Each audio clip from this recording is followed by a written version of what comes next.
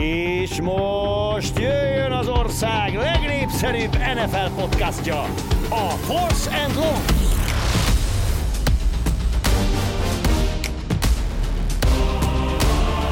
Sziasztok, sosem köszöntünk mindenkit, ez a Force and Long podcast Budai Zolival és Bencs és Márkkal. Szia Zoli!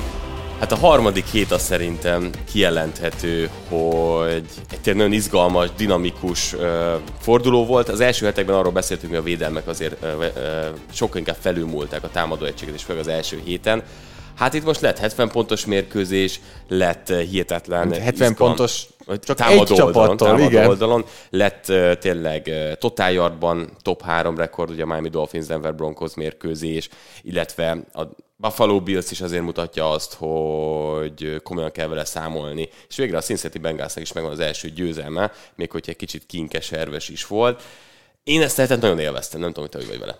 Hát, hogyha megnéztük esetleg, és ez mindenhol szerintem, aki fantasyzik, látja, hogy milyen fantasy pontszámok születtek, akkor ott jött ki annyira, hogy milyen támadó teljesítmények voltak, mert az első héten szerintem jóval kevesebb pont született összességben fantasyben, mert nem ment annyira a játékosoknak, nem ment annyira a nagy játékosoknak. Most meg azért mindenki hozta, nyilván akinél a Miami kezdő volt, az nyert mindent valószínűleg, ahogy mi is nyertünk Raheem Mosterttel. Én nyertem az ellen, ahol Raheem Mostert volt. Tehát azért az is egy tudás, és nagyon sokáig vezetett egyébként, de sikerült megfordítani, úgyhogy Kenneth Walkernek ezúttal is köszönöm.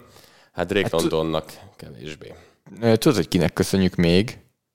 Sean Tuckernek, aki a Tampa Bay Buccaneers running back, aki ellenünk volt, amikor 3 ponttal vezettünk a hétfő esti rangadó előtt, és ebből az lett, hogy 0,1 pontot hozott Sean Tucker, pedig egy kicsit azért féltünk.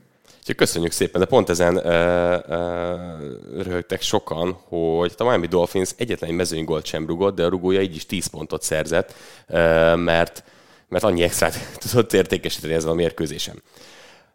Másik oldalról nézve, ez a változás, amit most látunk a harmadik héten, ez hosszantartó, és ez várhatjuk egész szezonban, vagy ez egy erős hullámzás? Hogy látod azt, hogy ennek mi lesz a dinamikája az első hetek után, vagy pedig látjuk azt, hogy a Miami Dolphins, a Minnesota Vikings és némelyik top csapat támadó oldalon azért tényleg falja a yardokat. Mennyire tetszett a Minnesota Dukkereknek, hogy úgy fogalmaztál, hogy top csapat.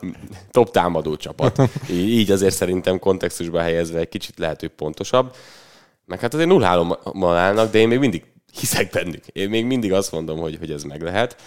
De nem ez lesz az első állításom, úgyhogy belevágjunk? De válaszolok a kérdésedre, szerintem ez remélem, hogy jön. Tehát, hogy ez marad. Hogy ennyire látványos, jó támadó dolgok jönnek, úgyhogy remélem, hogy marad. Ahogy ez is remélem, hogy az marad, hogy múlt héten én nyertem a kőpapírolót, és át tudom menteni a formámat erre a hétre. Már nagyon sok minden történt az elmúlt egy hétben, de azért nézzük. Kőpapírolló. És siker. Ismét hát, győzelmet. Az elsőt odaadtam neked azóta. Na nézzük, akkor most viszont megtartom a kezdés jogát. Jó. Mármint, hogyha megtalálom az állításaimat. Megvan.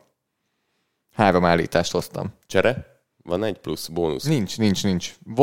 Van eltéve, van egy ilyen reserve, ami ha esetleg ellövöd az egyikemet, akkor tudom hozni, de az nem tetszett, úgyhogy ki kellett, hogy vegyem. Jó. Melyiket hozzam? Jó. Kezdjük az legegyszerűbbel. Miles Garrett lesz az év védője. Ez az egyik állítás? Nem. Kicsit bazsajgok, mert már mindketten itt díjazunk, vagy mindjárt. Ugye mi az, ami kellett? Az, hogy jöjjenek a statok.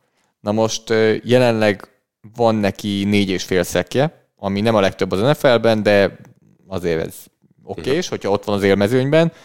Jön most a védő oldalon, hogy a csapat jó, a védőcsapat jó. Haladnak afelé, hogy összességében is a csapat jó legyen, tehát a csapat siker is jön, egyénileg a számok is jönnek, megvan a hype is, tehát azok után, hogy ott mozgott a center előtt, mennek a hype videók, hát és azóta már ennek evolúció lett a Titans ellen. Más is használta utána. Igen, az még vannak viral videói, ugye az egyik oldalon az volt, amikor a center előtt mozgott, az az első héten, azt hiszem. Igen.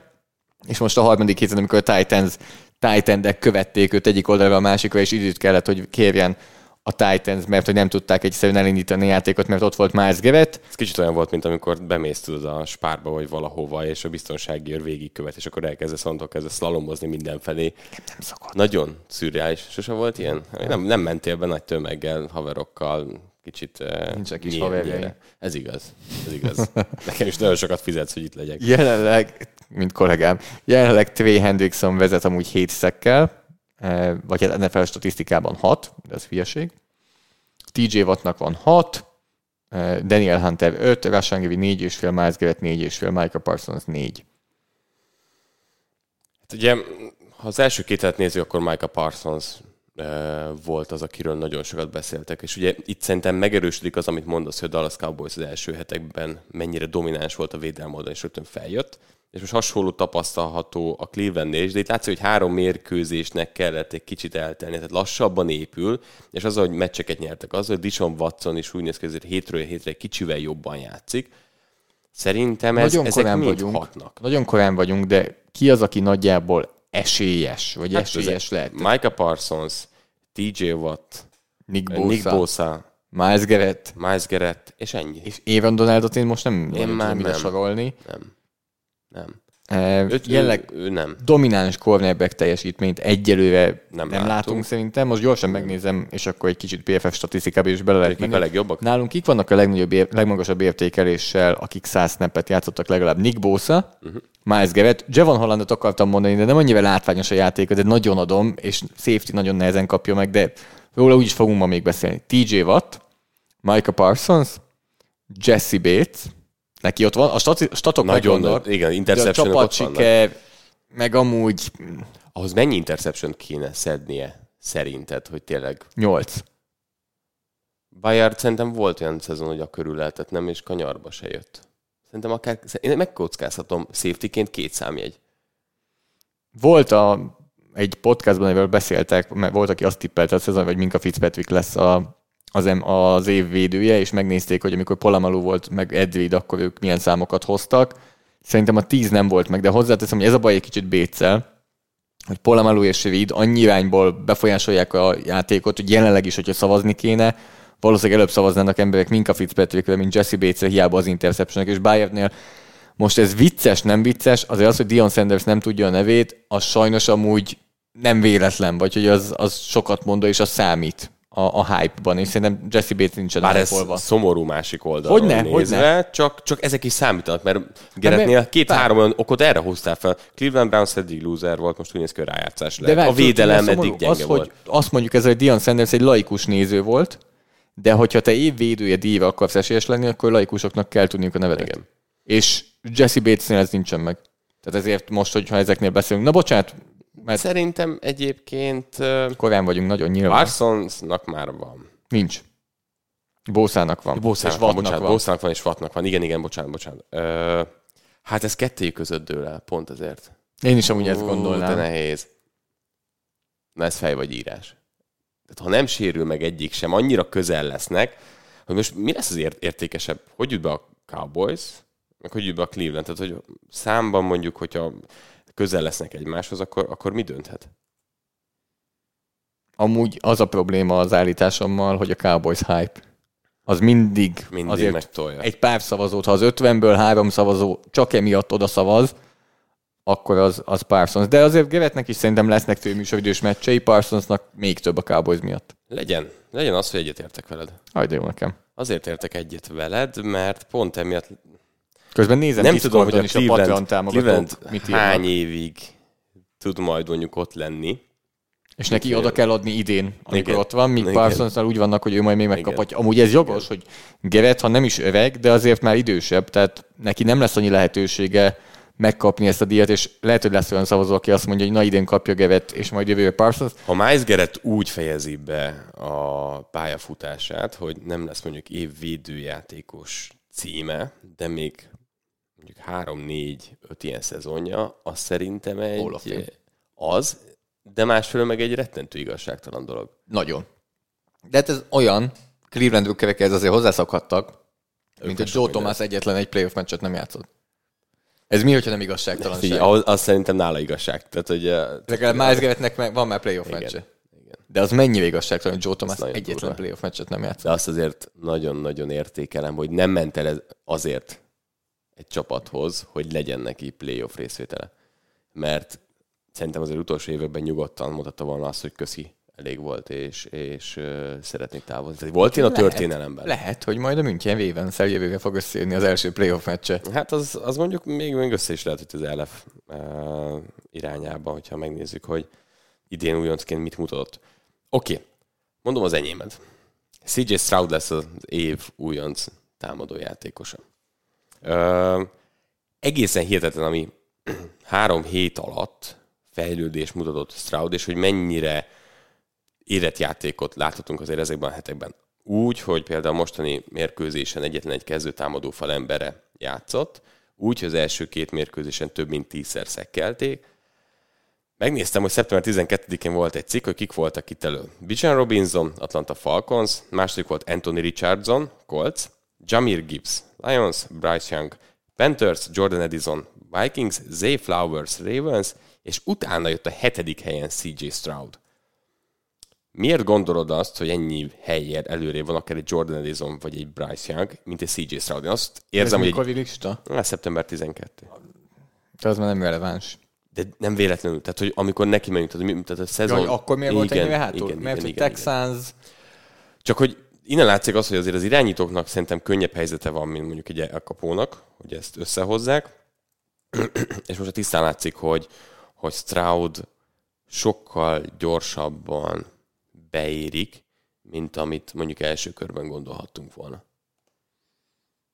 Ki lehet a vetélytárs? Bijan Robinson, és szerintem ő fogja nyerni. Tehát nehezen nem tudok veled egyetérteni, mert nagyon tetszik, amit Stroud mutat, meg amilyen irányba megy, de Bijan Robinson csapata valószínű, hogy bejut a rájátszásba.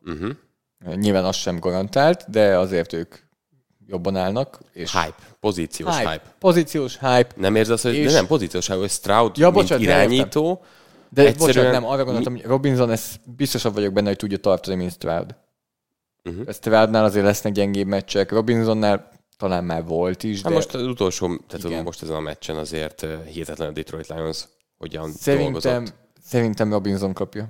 Mert ott viszont nagyobb a hype. Értem, hogy pozíciós hype, de Bijan Robinsonnal kapcsolatban pedig mindenféle hype van. De ha kettőjük között dől el, akkor azért a Texans az tapsol és nyugodt lehet, hogy kiválasztották a 3.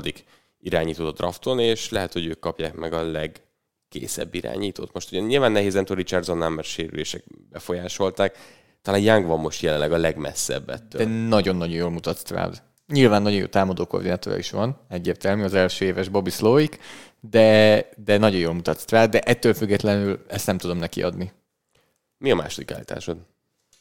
A második állításom az egy nagyon nehezen mérhető. Tehát ez miatt elnézést kérek, de nagyon nehezen lesz mérhető. A Jetsnek a jövő évi szezonja is bánja, ha nem szereznek QB-t idénre. Nem tudom, legyen az, hogy nem jutnak rájátszásba jövőre? Vagy valami mérhető dolog, nem tudom, ez talán mérhető. Miért? Azért, mert amilyen helyzetben van most a Jets, ez egy olyan gödör, ami csak lefelé fog menni, és elkezdenek kijönni a pályán kívüli ügyek. És elkezdenek balhésak lenni, elkezd panaszkodni Wilson az oldalvonal mellett, már láttuk is, amikor Garrett Wilson veszekedik Zach Wilsonnal, és a morál miatt, hogy a morál ne csúszson le oda, amit nem tud visszahozni jövőre egy jó Jets, emiatt meg kell próbálniuk szerintem idén egy 7-10-es csapatnak lenni, mert hogyha ez a csapat 3-14 vagy 4-13, több irányból is meg tudom közelíteni, akkor olyan szintű problémák lesznek, és annyira ki lesz a töke mindenkinek, ami át tud már menni a következő évben, meg úgy a csapat kémiára, ez az egyik oldal. Másik oldal pedig, hogy akkor 1/5 vagy top 5-ben tudsz draftolni adott esetben, azzal pedig Rodgers egójával baszol ki, hogyha top 5-ben hozol egy QB-t, viszont ha ott vagy, a top 5-ben QB-t kell, hogy hozzá, mert Rodgers csak 1 évet marad, és az megint egy rossz szituáció. Tehát a Jetsnek közepesen kompetitívnek kell lennie a jövő éve miatt. Oké, kiegészítőként milyen irányítót látnál reálisan elhozhatónak ebbe a csapatba? Hát elvileg, ugye, Matt Ryan és Carson Wentz bejelentkeztek. Bejelentkeztek, igen. Te se gondolod azt, hogy Matt Ryan képes itt arra, hogy... Jobb lenne, mint Zach Wilson. Nem vagyok benne biztos. Jelenleg Zach Wilson Tavaly már Matt Ryan a 33. legjobb NFL irányító. Ez tök jó. Matt Ryan nem gondolhatjuk. Még akkor inkább Carson Wentzet mondanám. Oké, de rajtuk kívül. Ha csapattól kell elhozni. Nyilván Kirk Cousins jelenleg a legnépszerűbb opció. Annak mi értelme lenne? Mert Kirk Cousinsnak. vége a szerződés. Tehát Cousinstól valószínűleg megválik a Vikings a következő évben. Ebben nem vagyok biztos. Jelenleg, ahogy ez a csapat kinéz, ahogy ez a támadóegység kinéz, én nem vagyok benne biztos, hogy Kirk Cousinstól megválik. Ha igen, nem hosszabbították meg a szerződését. Kirk Cousinsnak ez miért lenne jó? Hogy ide jön? Hogy elcserélik. Mert 0-3-ból elmegy 1-2-be, az előrelépés megkérdőjelezhetetlen, és egy erős Jetsbe megy. Ahol tudod, hogy évvégén megint költözhet. Nyilván ez így van. De neki... nem tudom, hogy... De nem kell Cousinsnak ebbe rábólintani, nem tudom, hogy a szerződése. Hogyne. Azt mondja, hogy nem játszik. Bármikor mondtad azt, hogy holdouthoz. Tehát azért ezzel a szemmel is nézni kell, hogy ide... Én azért nem értek egyet azzal részével, hogy Aaron Rodgers egóját bántaná, valakit hoznak 1/5-tel jövőre, hiszen ő már kimondta, hogy a következő évek róla szólnak, aztán majd itt Zach Wilson éra lesz. Azért ne felejtsük el, hogy jó, de más az, hogy Zach Wilson, akivel összespanoltál, és más az, hogy 1/5-re hozol valakit. Zach Wilsont soha nem fújolnák be a csapatba. Aaron Rodgersnek van 2 interceptionje egy meccsen, és ott van az 1/3-as. Most valószínűleg nem egy Caleb Williams, mert ő 1/1-es lesz, de ott van egy 1/3-as irányító, akkor őt megpróbálják betolni a csapatba, mert a szurkolók. És az egy olyan nyom... Nem szoktak ülni jelenleg elsőköves irányítók. Most azt nézted, hogy... Jön egy Discordon például a hozzászólás, hogy Matthew Stafford. Csak nyilván a Rams azért 2-1 után, vagy bocsánat, nem 1-2 a Rams is, tehát az is egy opció. Staffordot is mondták már. Jelenleg egyébként 2025-ig van szerződése. 2025-ig. Gyakorlatilag. 42 éves, ez a 2 szezon.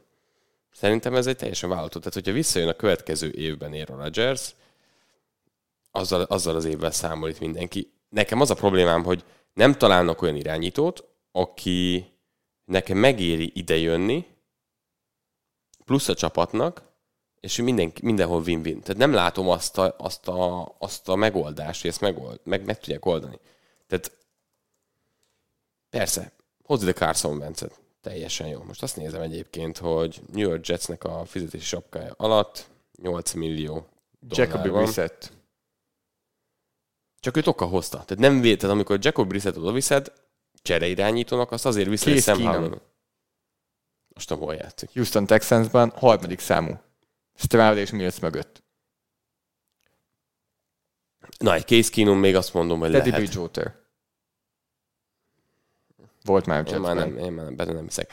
Van egy-két ember, akire azt mondom, hogy oké, de hogy egy Case Keenummal nem jutnak rájátszásba. De bármit csináljatok, könyörgöm, mert akkor tudod, mit mondok, egy jobb Blaine Gabbertet azért a Chiefs nem fog jönni. Egy Mitch Trubisky is ennél jobb. Vagy valami történik. Nem biztos, hogy jobb, nem biztos, hogy jobb, de nem küldheted ki Zach Wilsont ilyen teljesítmények után minden héten, mert lerombolja a csapatmorált. Legalább hozzá oda valakit, akinél el tudod adni Sauce Gardnernek, CJ Mosleynak és Garrett Wilsonnak, hogy próbáltunk valamit. Igen. Nagyon nehéz helyzet egyébként, mert úgy próbálsz, hogy közben ott van az irányító a következő évben, aki az irányító. Tehát nekem a probléma az, hogy azt megtalálni, ezzel az, hogy egy Carson Wentzet még oké, hozd ide. Mert hogy azt mond neki, hogy figyelj, bizonyíts be, mint Baker Mayfield oda, mint a Tampa Bay Buccaneershez. Van egy évad kezdőként. Semmilyen más lehetősége nem volt, ahol játszani, most kezdő, úgy néz ki, hogy ez az év az övé. Megvan lehetőség. Tehát Carson Wentz működhet. De az, hogy egy csapat feláldozza a második számú irányítóját, mint mondjuk Blaine Gabbert vagy társai, a csapat Sam azt Darnold, mondja, pedig az mekkora poén lenne Jetsnél. Tehát, hogy nem fogja adni a csapat, mert nekik kell a második számú. Vagy pedig annyira magas értéket kell adnod érte, hogy őt elengedjék, hogy akkor pont a csapat jövőjét rontod el. És szerintem pont ebben a podcastban hetekkel ezelőtt, és amúgy ilyen gyorsan fordulok, beszéltünk arról, Aaron Rodgers témában, hogy nem szabad azt megtenniük, hogy most még pénzt beleölnek abba, és draft cédület, mert ez a csapat hosszú távon erős az anélkül is, hogy Aaron Rodgers. Közben kiderült, hogy Zach Wilson ennyit nem fejlődött, frusztráltság van. Carson Wentzet hozzák, oké. A többinek a realitását nem látom. Tehát a fenntarthatóságát nem látom. Úgyhogy nem tudom, most egyetértsek veled, vagy nem. Ez ilyen is. Nem, mert akkor igazából értem, nem hogy kéne irányító. De akkor azzal egyetértesz el, hogyha viszont nem hoznak, ami akkor valószínűleg így lesz, az hatással van a jövő éve is, nem csak az idejéve. Hát ez nagy kérdés. Ez az állításomnak a lényeg. Milyen olyan hosszú távú feszültségek alakulnak ki a csapat körül, ami mérgezi ezt.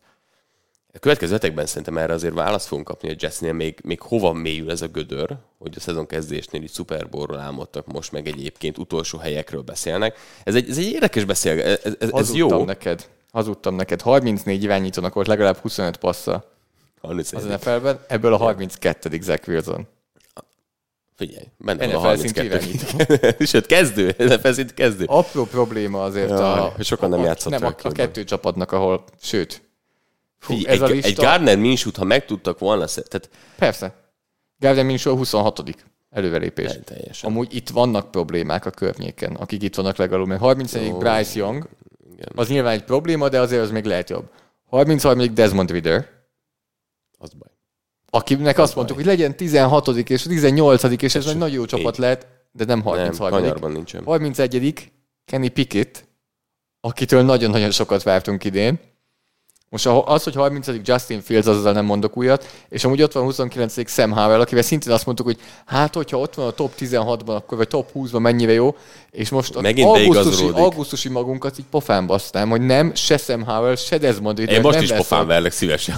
De az augusztusit intézd el valahogy. Hát, sajnos időgépem nincsen, de hogy tudod, mi jön ki ebből egyébként? Nézd a neveket. Csak. Ha első kör közepén, tehát ha nem top tehetséget hozol irányítóként, azoknál még nagyobb százalékban, tehát nézd meg egy Riddert, hol draftolták, nézd meg, hol draftolták Sam Howell-t. Még Pickett is a saját listáján hát azért lejjebb volt, Young még nem meghatározható. Az a probléma, hogy a 27. irányító és a 3. körbe ment el.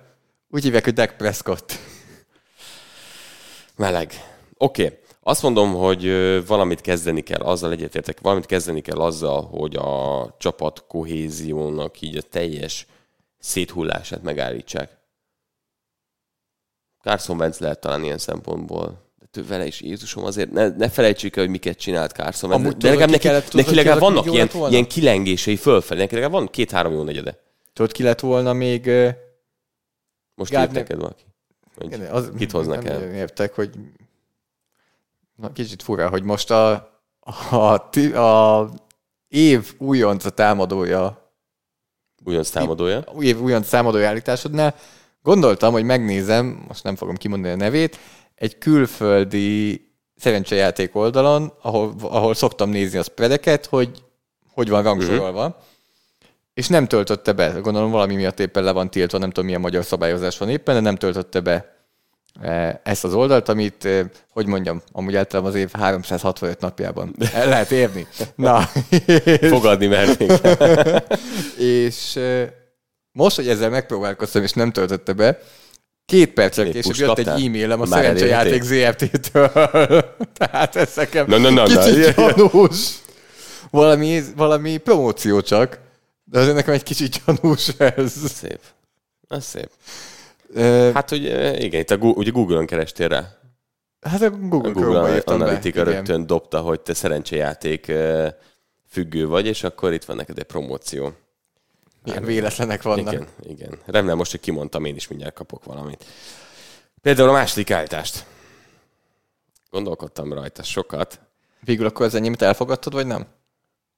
Hogy hatása van a 2024-es évre? Hogy... Igen. Ha ez, akkor igen.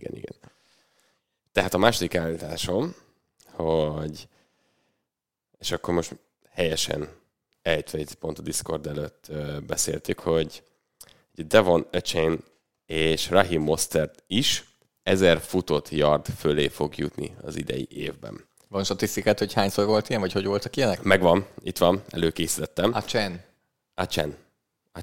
Ezt beszéltük? Jó, oké. Amúgy, amikor elkezdte az állításod, reméltem, hogy az lesz, hogy Devon Achane lesz az év támadó újonca. Na, szóval Achane lesz az egyik, és ugye Raheem Mostert a másik. Ugye legutóbb 2019-ben volt Mark Ingram és Lamar Jackson, 1000 yard fölött, előtte volt 2, ahol mindkettő futó. Tehát szerintem az inkább releváns, hogy futóból, hogy volt. Emlékszel-e valamelyikre egyébként abból a 2008-2009 környékén, csak mert neked azért így elég jó memóriád. 2008-2009, és csapatot nem akarsz mondani. Hát az segít. Az segítene. Ledényen Tomlinson, Michael Turner. Nem. Szerintem Michael Turner akkor nem ment 1000 yard fölé, ők később a Falconszal többször is. Ledényen Tomlinson, Terence Sproles. Nem. Jó. Várjál. Csapatot mondja. Csapatot akkor segítek. Giants. Brandon Jacobs és Aaron Bradshaw. Tudtam, hogy és nem. Mert ott még Jacobs nem ment 1000 yard fölé, tehát nem ő. Akkor már nem ment. Valamelyik. Aaron Bradshaw. Nem, a másik volt jó. Segítek, Brandon Jacobs. Ja, Brandon Jacobs volt jó, akkor igen. Bradshaw miért nem volt ott? Nem Wilson. Nem tudom. Derek Ward.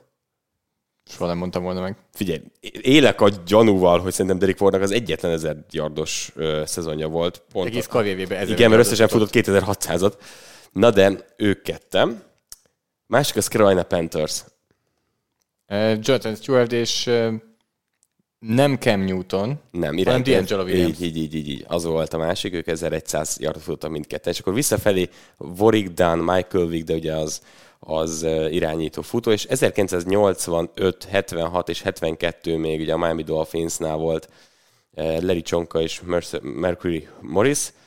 Hát a másik kettő most az csak azért, hogy... Szerintem Mercury Morris volt az, akivel találkoztunk Vicsivel és Galuskával.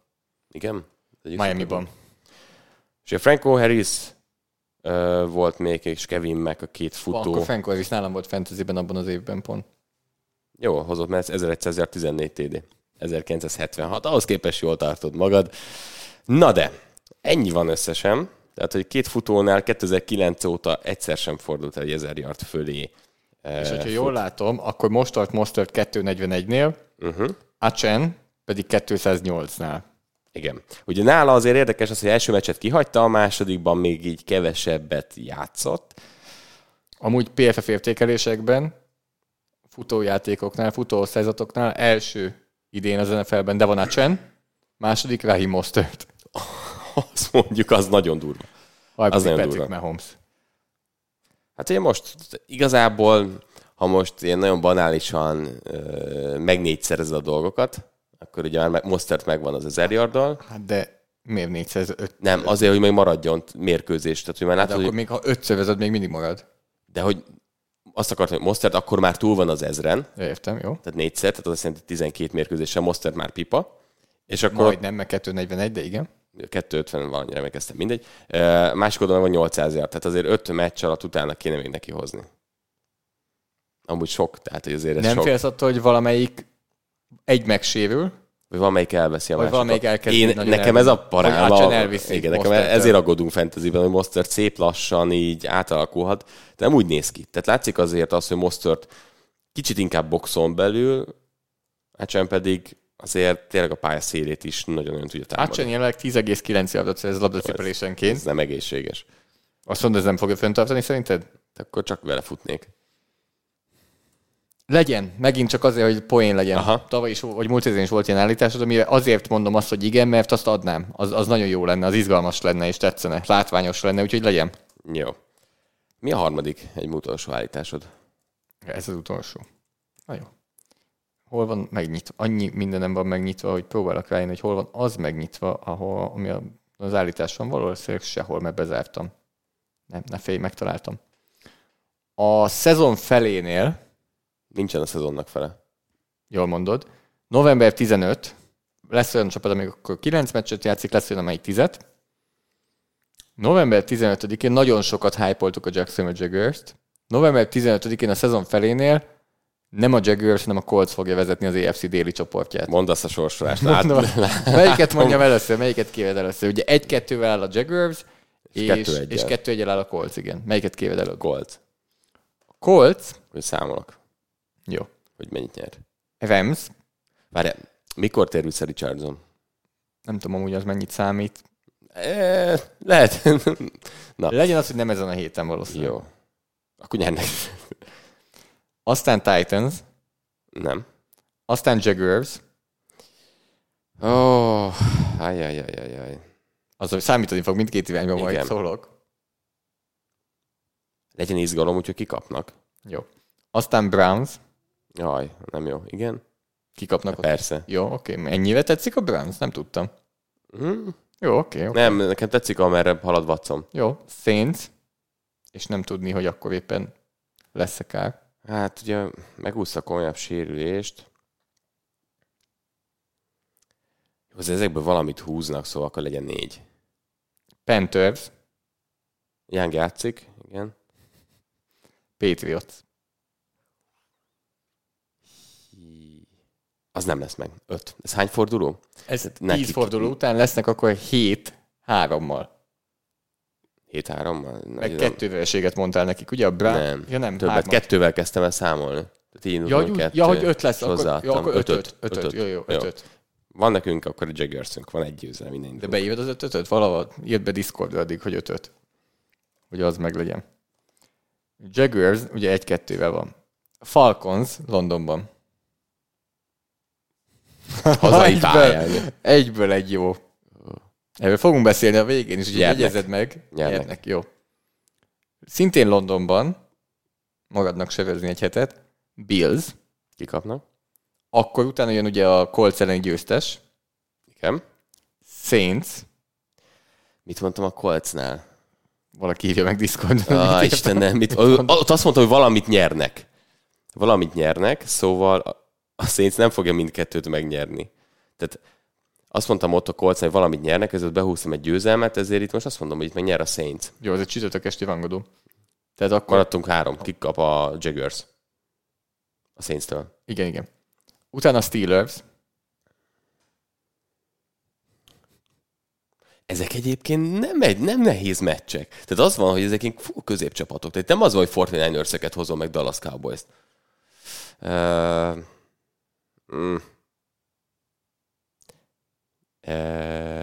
Jó, nyerniük kell. 4-nél vannak? Igen. És következő utolsó meccs, mert utána már bye week, vagy van egy bye week közte, San Francisco-ban. Hoppá. Ez 4. Na, tehát ugyanott vagyunk, az egyik csapat 5-5, a másik 4-5. Akkor megadom. Nem mondom, hogy óriási csata. Nem mondom, hogy óriási küzdelem a divízió győzelem. De egyébként érdekes az, hogy ez egy relatív könnyű sorsolás itt nekik, mert középcsapatokkal játszanak ebben a szakaszban. Tehát itt egyébként van egy 49ers. Hát utána lesz egy olyan rész, amikor egymás után... Nyilván gyanús, hogy ennyi ilyen csapat jön, onnan beindul. Nem indul be annyira. Tehát utána már csak 6 meccsük van most a Jaguarsnek. Itt most jön egy Titans és Texans, és figyelj, utána, egy olyan 3-as jön, Bengals, Browns, Ravens. Hát itt jön a szopóról. Szépen az AFC. Bár hozzáteszem a Ravens... De a legvége Tampa Bay, Carolina, Tennessee. Yeah. Tehát a Ravens kikapott most a Colts-tól is. Ez így van. Igaz, annyi sérültjük van, mint nem tudom, 2 kezdő csapatot állítani. Oké. Akkor egyetértek. Ez nagy meglepetés? Szerintem igen. Mindkét irányból. Jó, egyetértek. A harmadik állításom, Joe Burrownak a bye weekig nem lesz több touchdownja, mint ahány meccsen játszott addigra. Tehát ugye most ott tartunk, hogy 3 mérkőzést játszott Joe Burrow, és 6 mérkőzést fog összesen játszani a Bengals a még 3 bye weekig. Tehát a következő 3 mérkőzésen... Titans, Arizona, Seattle. Igen, nem lesz több TD-je. Tehát 6 touchdownnal fog állni 6 forduló után. Tehát 3 meccsen most 4 touchdown fog dobni. Az a Joe Burrow, akiről elmondja még a legnagyobb spanja is, hogy rohadtul pihennie kéne, semmi értelme, de fafejű. És elmegy kocsikázni egyet a tulajjal. És akkor is játszik. És akkor is játszik. Nyújtásnál. És akkor is játszik. Beszéljünk ebből egy kicsit, mert nem fogunk később.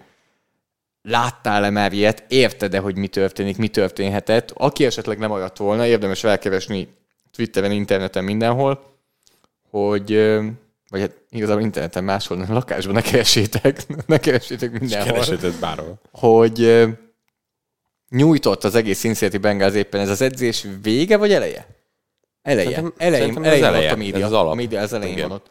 Tehát az elején nyújtott a Bengals, és oda ment egy kis kocsival, egy kis golfkocsival a tulajdonos, Paul Brown, azt hiszem, és elvitte egy körre Joe Burrow-t. Kis körre. Egy nagyon kis körre, tehát tényleg ott a pályán. Beszélgettek, aztán visszavitte és lerakta.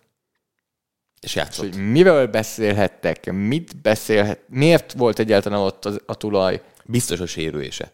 Tehát, hogy szerintem... És ugye tegyük hozzá, hogy most kapta meg Joe Burrow nagyon nagy pénzt. Szerintem az nem számít. Szerintem az nem volt szerinted szó arról, hogy figyelj, most kaptál egy nagy pénzt, nekünk hosszú távon kell, lesz nem rövid távon? Nem lehet, hogy ilyen szempontból tényező volt a szerződés? A mondatod jó, onnan ott vágnám meg, hogy a pénzrész nem mondja. Köze.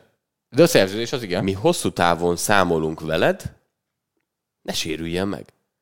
Vagy azt mondja, hogy figyelj, nekünk a rájátszásra kell lesz, ne legyél sánta egész szezonban, mert azzal nem megyünk semmire. Megkockáztatom Joe Burrow fejében pontosan az van, hogy lehozza az első 6 meccset így, dadogva, van egy bye week, pihen, és visszajön majd full gázon. Szerintem ez van a csapatnál. A lehetőségét, hogy pihenjen, mert hogyha 0-3 lettek volna, onnan már nagyon nehéz a playoff. AJ McCarron szerinted? Nem hozta volna a Rams ellen? Mondjuk ahogy a Rams támadófal játszott, lehet. Igen. Ez sem mennyi szek volt. Na de... Nem fogadom el, nem. Szerintem 4-nél több. Visszajön szerinted? Mert tisztán, ha egészséges lenne, nem hoznám ezt az állítást. Jó, de látom az ellenfeleket. Azért Arizona és Seahawks csak azon most, a kettő most annyira erős ellenfelek voltak? Egy Rams ellen nem dobott TD-t? Nem, értem, tudom, de... Nem akarod inkább. Az is igaz. Ja, én úgy vagyok vele, hogy így fog játszani 6 hétig, és most én azt mondom, hogy gyógyuljon meg a bye weekend, és legyünk talán 100%-os. És akkor el fogjuk ezt felejteni. De az nem egészséges, hogy mindenki nyomja ezt. És szerintem most sem normális, hogy nem ültetik le. Nem normális, hogy nem ültetik le. De akkor az sem volt normális, hogy engedték, hogy visszajön, amikor ezek szerint nem volt 100%-os, vagy még ott volt a rásérülésnek a veszélye. Lehet az első héten kellett volna, mert most ugye belekerültek egy spirálba. Persze. Hogy 0-2, akkor már játszatom, mert hogy nehogy 0-3 legyen, akkor most 1-2, de ez még mindig azért... De azt mondta, hogy nem sérült rá, és azt mondta, hogy nem az a baj. Túl vannak a meccsen, az, és hogy minden jó volt. Az, hogy csinálja, az, hogy nem pihen, ezek lassítják a gyógyulást, és igazából egy rossz érintés, rásés, és valószínűleg visszaáll a dolog. Oké. Akkor nem értesz egyet ezzel. Egyet értesz azzal, hogy rámenjünk az így is történelmi mérkőzésre. Ugye a Miami Dolphins agyba főbe verte 70-20-ra a Denver Broncost. Történelmi pofonba szaladt bele a Denver Broncos.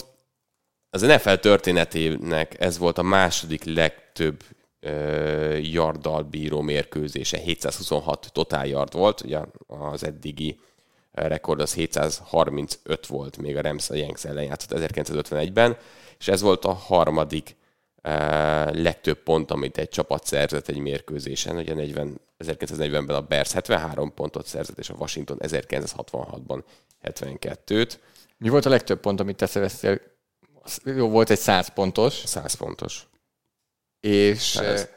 Az egyszer juniorban, de az nagy pályán felnőtt mérkőzésen is volt. És azon te kezdtél?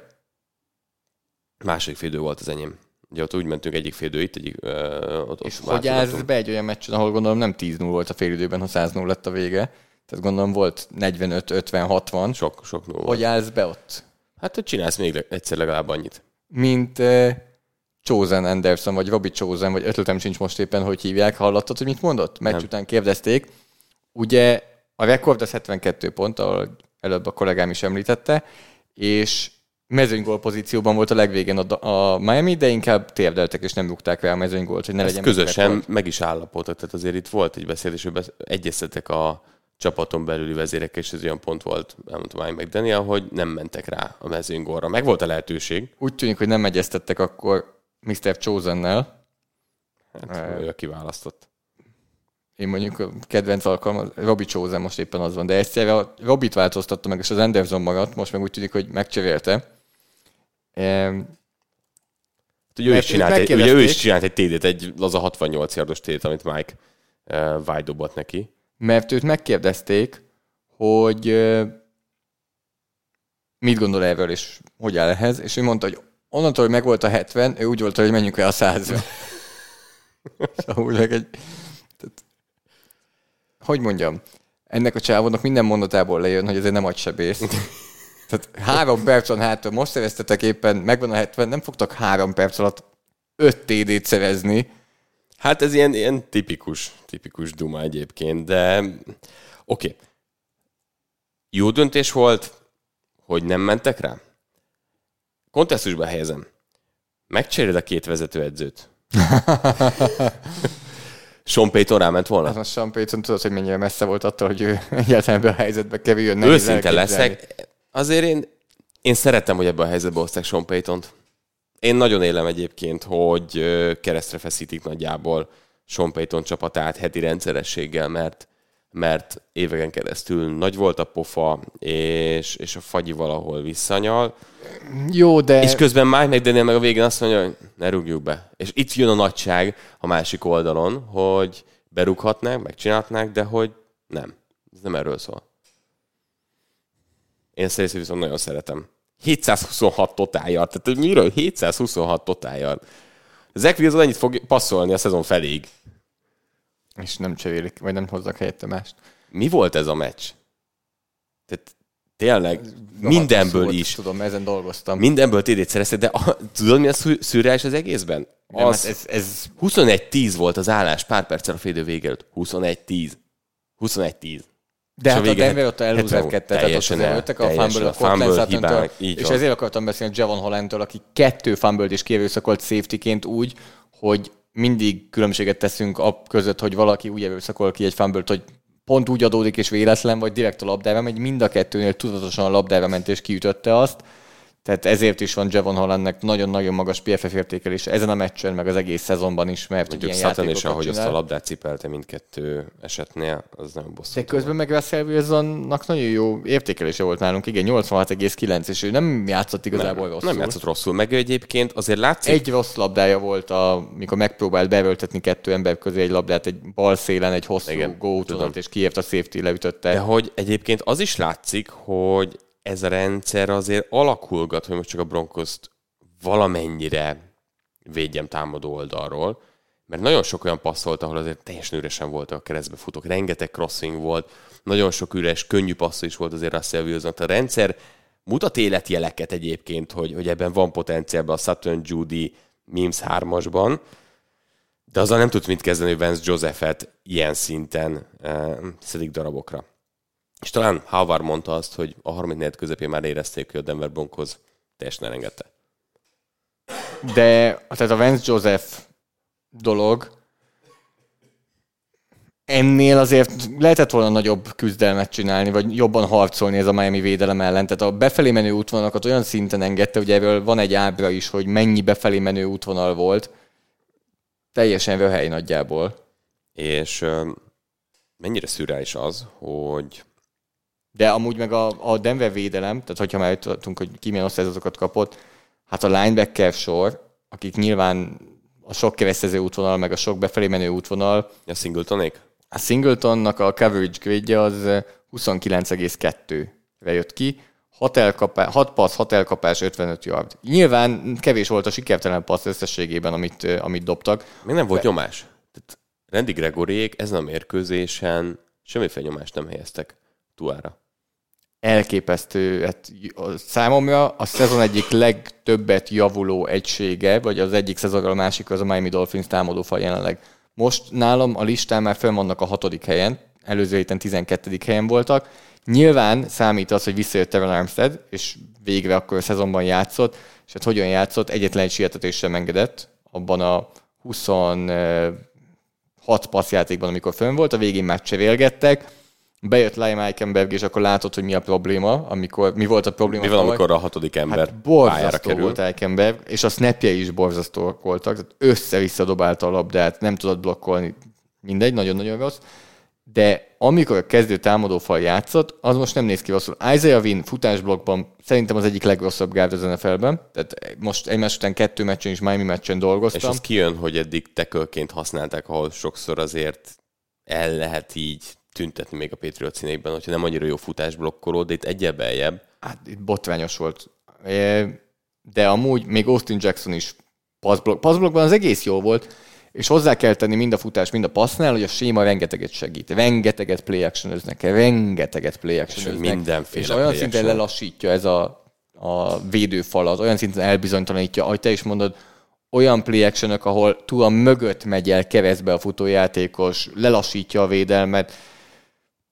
könnyebb módon játszik a Dolphins, mint a legtöbb másik csapat, de ez nem veszel semmit Tua érdemeiből. Én most ez a meccs után azért most megeszem a szavaimat, vagy... Déjà vu van. Ez tavaly is pont így az első pár forduló után, amikor hasonló teljesítmény produkált, mondtuk azt, hogy igen. Nekem ez jobban tetszik. Mert ez már 1.2-es. Pont, igen. Ez már upgrade-elt. Pontosan. Itt már az látszik, és nem volt vedül. Nem. Egy reszkolás miatt nem volt. És pont azt néztem, a Miami úgy szerzett 726 yardot, hogy 61%-ban futott. Szerinted, amikor mondták neki egy 70 pont, akkor úgy volt, hogy hát ez még az agyvászkódás. Akkor még mindig... 70 és mi? 20? Akkor még mindig mennyi? 10? Kérdezték tőle, hogy hány pontot szereztek, és nem mert elmondani, hogy 70, mert akkor biztos még mindig azt hiszik, hogy agyvászkódással megy, az kamu. Tehát, hogy ezen a mérkőzésen a Miami Dolphins megmutatta azt, hogy hogyan kell futni úgy, hogy az ténylegesen hatékony legyen. És hogy ne különböztesd meg a hatékonyságát a futójátékoknak, meg a passzjátékoknak. És hát a rendszer az egészen hihetetlen, meg az a fajta extra, amit Tyreek Hill hoz emberezés ellen, az a fajta védelem, és akkor itt berakunk egy játékot, ahogy a slot pozícióból baloldalon belső játékosként fut egy útvonalat, és gyakorlatilag megint megvan a motion baloldalon, és innen látszik azt, hogy olyan dolgokkal operál már meg Daniel, amiről beszélnek, hogy teljesen megújítja most az NFL-t ezekkel a motionökkel, és egy zóna védekezés van, ugye végig a linebackerek védekeznek, de egyszerűen az ő oldalán álló safety annyira mélyen védekezik, hogy a hosszú passzra figyelj jobban, és hogy félne Tyreek Hill-t, hogy az előtte lévő és a linebackerek között lévő terület teljesen üresen marad, és Tyreek Hill utána extra yardokat hozza, hogy ez a Dolphins, ha a futójáték is így tud működni, és múlt héten a Patriots-en is jól működött, nyilván nem ez a plafon, de ha ez a csapat hatékonyan tud futni, normális NFL szinten, hogy tényleg az hozzáad a playekhez, akkor nem látom azt, hogy ez ha nincsen sérülés, ez hol tudna megállni. Mert játszhatnak itt azzal, hogy egy-egyezzenek. Tehát a támadófalat mondanám, de a támadófal most olyan szinten játszik. Mondanám azt, hogy mondjuk, hogy mi van, hogyha nincsen vedül. Megtörtént, köszi, és akkor most hogyan tovább. Hoztam néhány statisztikát, kérlek szépen. Futással vagy passzal kezdjem? Menjünk a futással. Most itt ezen a meccsen jó, az egy gyorsabb, rövidebb dolog lesz. Ezen a meccsen a Miami Dolphins futójátékoknál 0,169 EPA per játékot hozott, tehát az a expected points added, az a 6. legjobb, 96-ból a szezonban. De menjünk át a passzjátékra. Passzjátéknál most igazából gyorsan megnézem, hogy mondjuk tavaly mennyi volt a Chiefs, ami ugye vezette a ligát. Azt szerintem egy jó mérce, és akkor ahhoz lehet hasonlítani. Ehhez adjál nekem egy másodpercet, hogy addig elmondom azt, hogy egyébként nagy játékok, de közben átlagosan 2,16 másodpercig volt a labda. Hihetetlen gyorsan dobja el. Tehát ez is segít nyilván a támadófalnak, és majd a második meccsen erről közben nagy játékok ott vannak. Na tavaly EPA per play 0,235 volt a Chiefsnek, ami vezette az NFL-t. 0,200 volt a Billsnek, és egyébként passzjátékoknál, és a Dolphinsnak 0,098-al 8-ak voltak. Tehát 0,1 alatt voltak ők, ami vezette a ligát az 0,23. Egy alatt top 10-ben voltak, és ez a meccsen tudtak ilyen EPA számot hozni futásoknál. Igen. Tehát, hogy ez nagyon extra. Na most passzjátéknál ezen a meccsen 1,133, tehát az ötször hatékonyabb, mint a Chiefs, amely tavaly a leghatékonyabb volt. De hogy ez azt, tehát, hogy itt minden playben pontot adsz hozzá. Na, több mint egy pontot. Igen. Minden játékot több mint egy pontot hozzáadsz tulajdonképpen. A második idén az 0,634, tehát szinte fele annyi, Jézusom. Ami a Dolphins a Chargers ellen. Tehát a 96 teljesítményből, ami volt eddig a szezonban, az első kettő a Dolphins, és a Patriots elleni meccs a 10. Ezt akartam kérdezni, hogy hol van. A Dolphins passzjáték, mind a 3 passzjáték a top 10-ben van. Egészen hihetetlen. Hihetetlen hatékony. Hozzáteszem amúgy, hogy a hatékonyság az mennyivel sok mindent jelenthet, mert 2 Packers teljesítmény is a top 10-ben van például, a Bears és a Falcons elleni, azokról nyilván nem így beszélünk, de azok is nagyon hatékonyak voltak, és akkor most megnézem, úgyhogy egész szezonban akkor ezzel mennyivel áll a Dolphins. Mondom, tavaly 0,235-tel vezetett a Chiefs, itt a Dolphins 0,687 eddig. valószínűleg ez lefelé fog menni, de már nem tudom garantálni. Nem mondom, hogy fenntartható a dolog, de ez nagyon-nagyon kinéz úgy, hogy történelmi támadóegység. Hogyha itt nem közben történik valami. Jetsen leigazolták Trevor Siemiant. Breaking news. Na, hát akkor itt van. Valami történt. Carson Wentzet nem merték, többször égett meg. De amúgy más irányból is meg lehet ezt közelíteni, például csak ezen a meccsen, hogyha nézzük, hogy hogyan teljesítettek, hogy ugye amit mondtam, hogy nagyon-nagyon magas PFF értékelések mindenkinél. Megtaláltam nagy nehezen, annyi sheet van itt már nekem megint. A Tyreek Hill 95, Devon Achane 94,4, Raheem Mostert 92,7, Tua Tagovailoa 87,8. Nagyon. Az egész héten ezek voltak nagyjából a legmagasabb értékelések. És hát hihetetlen, hogy milyen sebesség van ennek a csapatnak. Tehát az a sebesség, és találtam egy ilyen statisztikát, hogy jelenleg az 5 leggyorsabb, vagy leggyorsabban futó tehát játékos, tehát labdacipelő az NFL-ben, az mindegyik Dolphins játékos. Achane az első, Hill a második, az első hétről Mostert a második hétről a Pets ellen, Hill a negyedik. Első héten a Chargers-en, és Achane pedig most megint a Denver ellen az 5. Milyen sebesség van ennek a csapatnak, és ezért szenvednek ellenük. Mert és van egy edzők, aki ezt ki tudja használni. Úgy, ahogyan eddig senki. Tehát most már az NFL, tehát a Buffalo Bills is már nyilván készül róluk, és elmondják. Várom azt a meccset. És elmondják ők is, hogy ez most jelenleg megint egy olyan NFL támadoldali evolúció, egy újabb lépés, ami után most szaladnak, hogy mit kell velük csinálni. Dob bele Vedelt. Nagyon jól néz ki. Denverről szeretnél beszélni egy kicsit. Na. Visszatérjünk arra, hogy szétzilálhatja ez Sean Payton megítélését? Ez minden héten ugye azt mondtam, hogy nincs vesztenivalója, ugye? Én azt mondtam. Igen. Ők az esélyesek a Chicago ellen idegenben a következő meccsen. Ez a 0-3. Mondom, amúgy... Tehát én látom a támadó oldalat, hogy ezt tud. Pont ezt akartam mondani, a támadó oldal, hozzáteszem, hogy ők is csak 13 pontot szereztek, mert azért ebből volt egy visszahordott TD is, amit senki nem ért, hogy Mims miért nem kap több labdát. Például ott a kick-off return is az övé volt, meg amúgy is a nagy játékokat ő szállítja nagyjából ebben a csapatban. 73 elkapott javgya volt 3 elkapásból. A támadó oldalon a passzjáték nem mutatott rosszul, a támadófal nem mutat rosszul, a futójáték az nem volt jó, oké. Ha az offense nézzük, nem kongatnám a vészharangokat.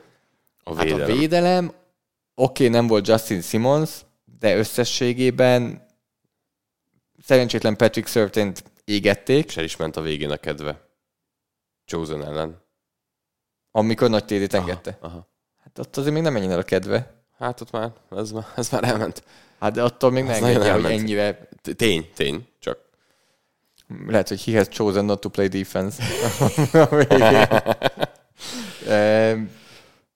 De beszéljünk a Denverről, de én most nagyon kedves leszek a Denverhez, és azt fogom mondani, hogy ezen a meccsen nem tudtam meg újat a Denverről.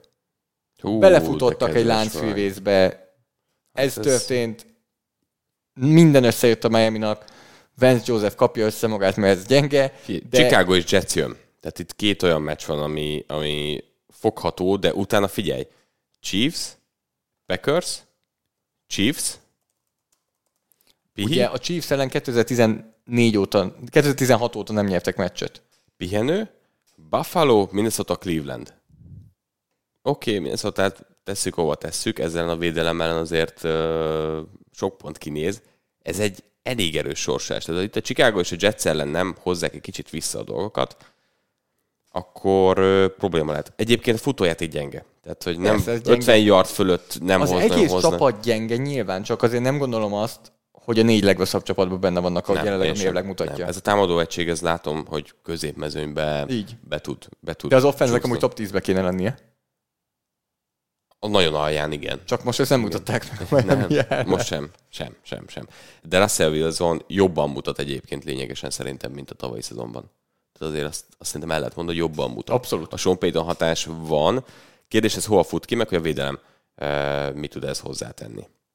Robogjunk?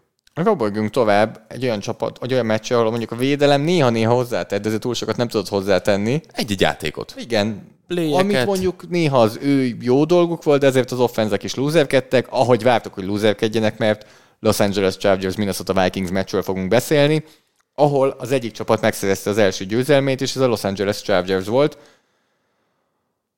Azért a végén az, hogy mondjam, tehát amikor 4-1-re... Mi a jó szó? Ideges lettél, meglepett? Hát ott történt minden nagyjából a végén. Tehát ugye 4-1-re neki ment a saját tér felén, saját 30-asen, azt hiszem, a Chargers nem jött össze, a Vikings végigment, és a legvégén egy felpattanó labdából Kenneth Murray interception szerzett, és azzal zárta le végül a meccset a Los Angeles idegenben. 1:51 volt hátra, amikor ráment a Chargers. Tudod, hogy mit írtam ide? 4-1-nél. Ott mit gondolsz? Neki kell, hogy menjen a Chargers. Jó. Abszolút minden statisztika azt mutatja, és minden. Nézd meg, hogy milyen a Vikings támadósor. Végig is mentek. Most az a végén mi történik, az mindegy. Okay. De a Vikings támadósor, és erről is akarok beszélni. Amit felírtam magamnak, hogy megint visszautaljak a régi podcastjainkra, hogy én nem tudtam meg semmi erről a két csapatról. Imádtam. De pont az történt, amit vártunk. Popcorn. Pontosan. 2 nagyon látványos támadójáték, akiket akarsz nézni, ha egymás ellen játszanak végképp, de amúgy is akarsz nézni. 2 védelem, amely azt gondolom, hogy ellentétes irányba megy. Uh-huh. Szerintem a Vikings a tavalyi lentről azért jön fölfelé. A Chargers tavaly se volt jó mondjuk, és idén se jó. A védelmek nem jók, a 2 irányítót élmény látni. Én kaptam választ. Mi volt? Mi? Nekem pont az történt, amit akartam látni. 95%-ban én is azt kaptam, és hihetetlen jól szórakoztam. Tehát én ezt napestig tudtam volna nézni, és nagyjából pont, amit a countdown mondtuk, hogy egyik majd rúg egy field goalt, a másik pedig majd utána kapufát rúg, és úgy lesz vége. Ez nagyjából amúgy ül csak játékokkal. Én azt kaptam, most már 3 meccsen vagyunk túl a Chargersnél, ez már elég ahhoz, hogy azt mondjam, hogy Kellen Moore ki fogja hozni Justin Herbertből azt, aki nem csak advanced statisztikában, hanem mutatóban is az extrát hozza.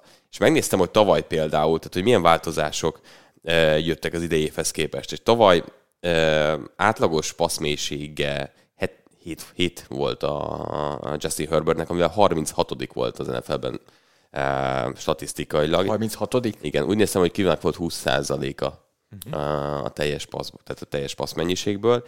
Idén 8,4-re ment ez föl, és 11. Tehát látszik az, hogy elkezdték Herbertet és akkor használni mennyi kéne lennek?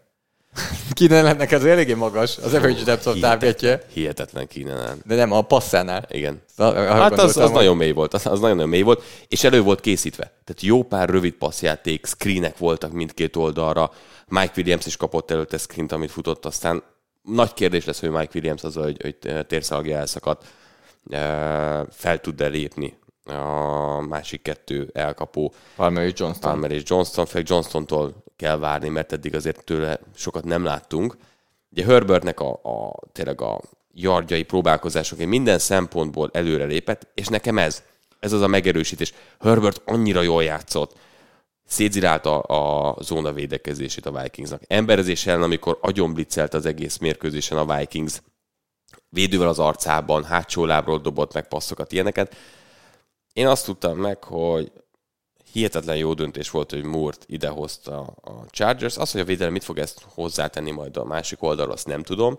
De nekem ez most már így elég volt, és oké, a Vikings védelem nem topláltuk az elmúlt hetekben, de ez nekem elég minta volt ahhoz, hogy megerősítsen, hogy szerintem Herbert idén végre nem csak kisebb körben, hanem akár már így széles vásznon elismert irányító lesz.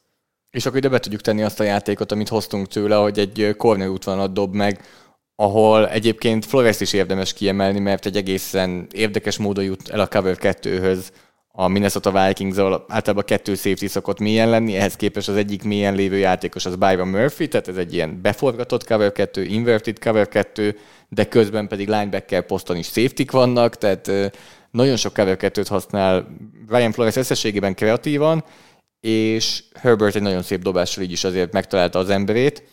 Mit gondolsz arról, hogy a Vikings 82%-ban blitzelt, egyszer jött össze? Tehát, hogy sok szek nem jött össze ebből, sietetések részben, de hogy nem ez ült a annyira. Vikings. És az érdekes, ez lesz a Vikings. Ez lesz a Vikings, meg ezt csinálják. Flores ezt csinálja, inkább az érdekes, hogy keveset embereznek a nagyon sok blitz mellé. Zóna blitzek több miatt. Tehát ők blitzelnek talán a legtöbbet, gondolom ők és a Giants. De cserében nem emberezik annyit Flores, mint a korábbi években. Nem tudom, hogy ez a Cornérekről mond el valamit, mert ennél a játéknál, amit megmutattunk, itt is éppen cover 2-t látunk. És volt egy-kettő olyan cover 2-es, két zónak közé történő passza Herbertnek, ami nagyon-nagyon szép volt. De érdekes egyébként ez a nagyon sok blitz és szétblitzeljük az ellenfelet. 96 meccs volt, ugye, vagy 96 teljesítmény volt ugye eddig csapatoktól. Megint IPA per játék alapján a Minnesota futásányi védekezés ezen a meccsen az 5. legjobb 96-ból. A passzányi védekezése ezen a meccsen 30. a 4. legrosszabb 96-ból. 4. a 96-ból, az összes mérkőzés. Jézusom. Tehát eléggé komoly eltérés volt a futásányi védekezés és a passzányi védekezésben. Ebben szerintem amúgy, amit mondtál, bőven lehet az, hogy Flores azért valamennyire testidegen, hogy ennyit zónázik, és neki az, hogy nyomást helyezünk az irányítóra és blitzelünk, azért az abszolút megvan. De ugye eddig emberezésre volt azért ez nagy százalékban húzva, viszont nincsenek a Vikingsnak olyan defensive back sora, hogy ezt meg tudják tenni. Nincs. Byron Murphy talán. Kíváncsi vagyok, hogy a Vikings drukkerek mit gondolnak, hogy nekik jobban tetszik ez az agresszív stílus, mint a tavalyi, mert tényleg óriási a különbség a kettő védelem között. A tavalyi Donatelles hátraállunk, és akkor bend but don't break, de amúgy a végén általában break volt. Itt meg mi vagyunk azok, akik blitzelünk, cserébe szétszedik őket. Tehát nem fejlődött összességben a védelem, nyilván ehhez idő kell, vagy talán valamelyes kicsit fejlődött, de egy filozófiaváltás megvolt, és most ennek a filozófia útnak a legelején vannak. 3 meccs ment le, úgyhogy ez majd változik ilyen szempontból. Nagyon érdekes az, hogy arról beszéltünk, hogy azért kiegyenlítődnek a szoros mérkőzések. Hát ott vagyunk amúgy, hogy 3-ból 0. Igen. Tehát a állításom az fog jönni, igen. hogy negatív mérlegük lesz ez nagyon kiegyenlítődik. Oké, de a Vikingsnál nincsen meg az emberállomány ahhoz, hogy ez a védelem jobb legyen, feltétlen, azt mondod most nagyjából. Nem. Hát viszont most a Chargers amennyit fizet a védőinek, hogy ez a védelem ilyen legyen, és hogy legyen olyan játékos, akit szerződtetnek tavaly egy óriási szerződésért, és nincs is nevezve a meccsre J.C. Jacksonnak ellen, utána elfogadási parancsot adnak ki Massachusettsben a ország másik végében. Ezért nem nevezték. Nem tudták, hol van. Vagy akkor tudta volna a rendőrség, hogy hol van. Igen. Ha ott van a meccsen. Nehéz nevezni valakit, hogy nem tudják, merre van. Közel voltam ahhoz, hogy az egyik állításom az legyen ma, hogy a szezon végével Khalil Mack nem lesz kezdő. Pedig egyébként a Vikings két tekője nem játszott jól. Ezen a meccsen már hozta a nyomásokat. Doriso és McNeil, vagy O'Neal nem volt jó. Nem játszottak jól a szélen, és azért volt gondja egyébként Cousinsnak, és Cousinsnak nem véletlenül jó párszor azért meg kellett lódulnia. Hát ami nagyon extra volt, ugye Tuli Tuopolotu, Hálapoli Vájtának biztos valamilyen, csak hogy elmondjam majd is, haverja, aki 9 sietetést hozott össze, nagyon szépen testvéresen elosztotta. 3 szek, 3 ütés, 3 nyomás. 3 a magyar igazság. Egy a ráadás, ez nem volt igazság is 3. Mindig megtud valami újat az ember, de azért most Khalil Mack is hozta, összesen 26 sietetést hoztak össze. Brutális azért. Annyit elárulok neked, hogy a Vikings lefelé csúszott a támadófal ranglistámon, és azt hiszem most már lenn vannak a 21. helyen. De a másik, amivel akartam beszélni, hogy Cousins amúgy nem egy támadófal barát irányító. Tehát azért Cousins nem olyan van szó, mint Tua, hogy 2,2 másodperc alatt eldobja a labdát, hanem kicsit Kirk Cousins a Ryan Tannehill iskolába ment, ahol a time to throw-t ő a védelemhez igazítja. Tehát mielőtt hozzám érnek, azelőtt 0,1. Nem én fogom meghatározni, nem én mondom meg, hogy mennyi idő alatt dobom el, majd a védelem megmondja nekem, hogy mennyi idő alatt dobom. Addig. Hát és ebből vannak mindig, szerintem meccsenként 3 olyan dobás a Cousinsnak, amikor már letépték az embert. Tudod, amikor már így vízszintesben van a pályával, és így száll valamerre. Vagy balra, vagy jobbra. Általában ezek inkább Jefferson felé. Ezek Jefferson felé szeretnének inkább menni. Azért történni, és sokáig mert keres így, hol van Jefferson. Az se ő. Hol van? Hol is? Hol állt föl? Jó, azért Jeffersont így is megtalálta néhányszor. Egészen pontosan ugye 7-szer találta el. Hát nem is Keenan magasságok, de 149 yardot így is hozott. Jefferson hihetetlen egyébként. Jefferson egészen hihetetlen. És ez a Hockenson-Edison 3-as, én azt mondom, hogy jelenleg passzjátékban ez az egyik top.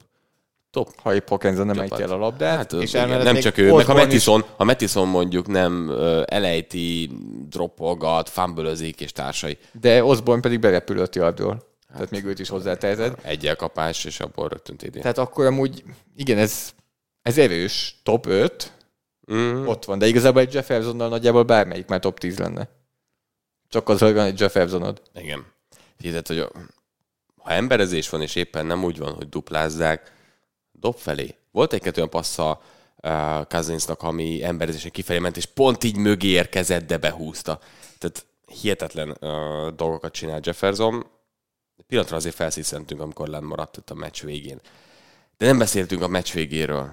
Én beszélni akarok arról, mert egyszerűen nem tudom feldolgozni azt, amit ott csinált a Vikings. Tehát eljutottunk oda, hogy Chargers ráment a negyedikre, nem sikerült a Shet 24-esén. Ugye a Vikings is rámegy a negyedikre, mert neki kell menni. Rá kell menni. 41 másodpercen, amikor elindítják a játékot negyedik és 5-re, Cousins összehozza Hockensonnak, a következő játékot 12 másodpercre a vége előtt indítják el. Tehát még hogyha sikertelen a passz, akkor se lett volna idejük 3 játékot indítani. Nem. Vagy 3-at talán, de 4-et. Nagyjából olyan 35 másodperc körül, ha jól emlékszem, akkor volt az, hogy Hockensonék feltápászkodtak ebből. Tehát tulajdonképpen úgy 30-nál lehetett volna egy játékot. Egy gyors spike-ot.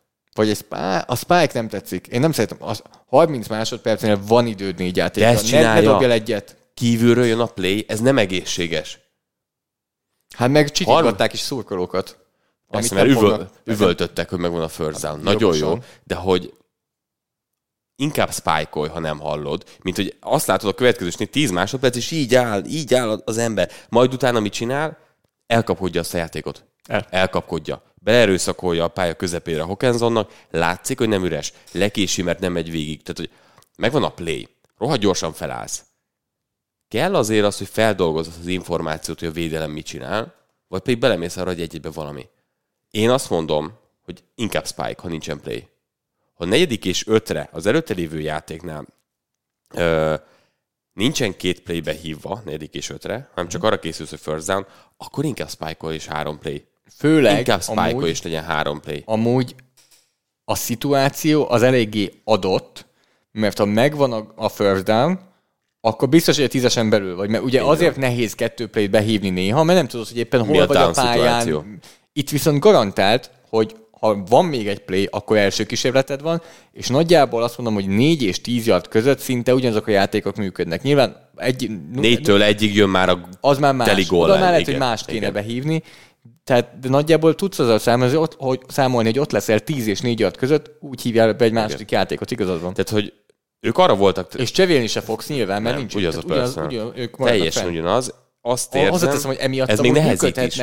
De hogy ugyanaz a personal, így 0 és 3 között is működik ugyanaz a játék, mert úgyse fogsz tudni beküldeni goal line-t. Ennél még az is jobb, hogy ha nincs idő... Tehát innen látszik az, hogy 4. kísérletnél egy dologra gondoltak, hogy legyen meg a first down.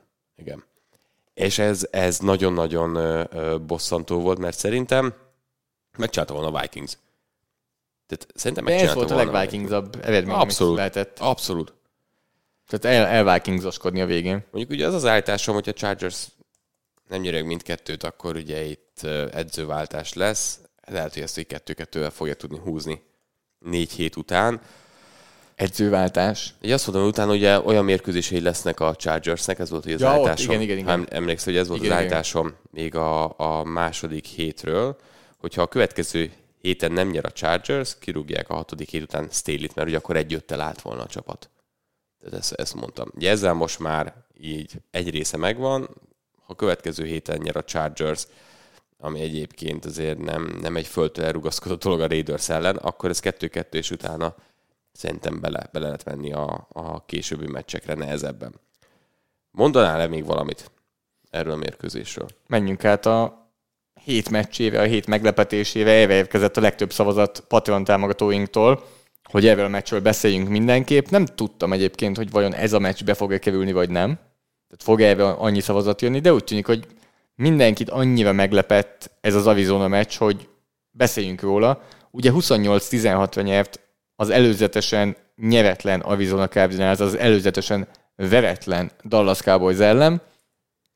A Cowboysnál azért adódnak össze a sérülések. Ugye, amióta mi felvettük a legutolsó podcastunkat, azóta kiderült, hogy Trevon Diggs az egész szezonra kidőlt.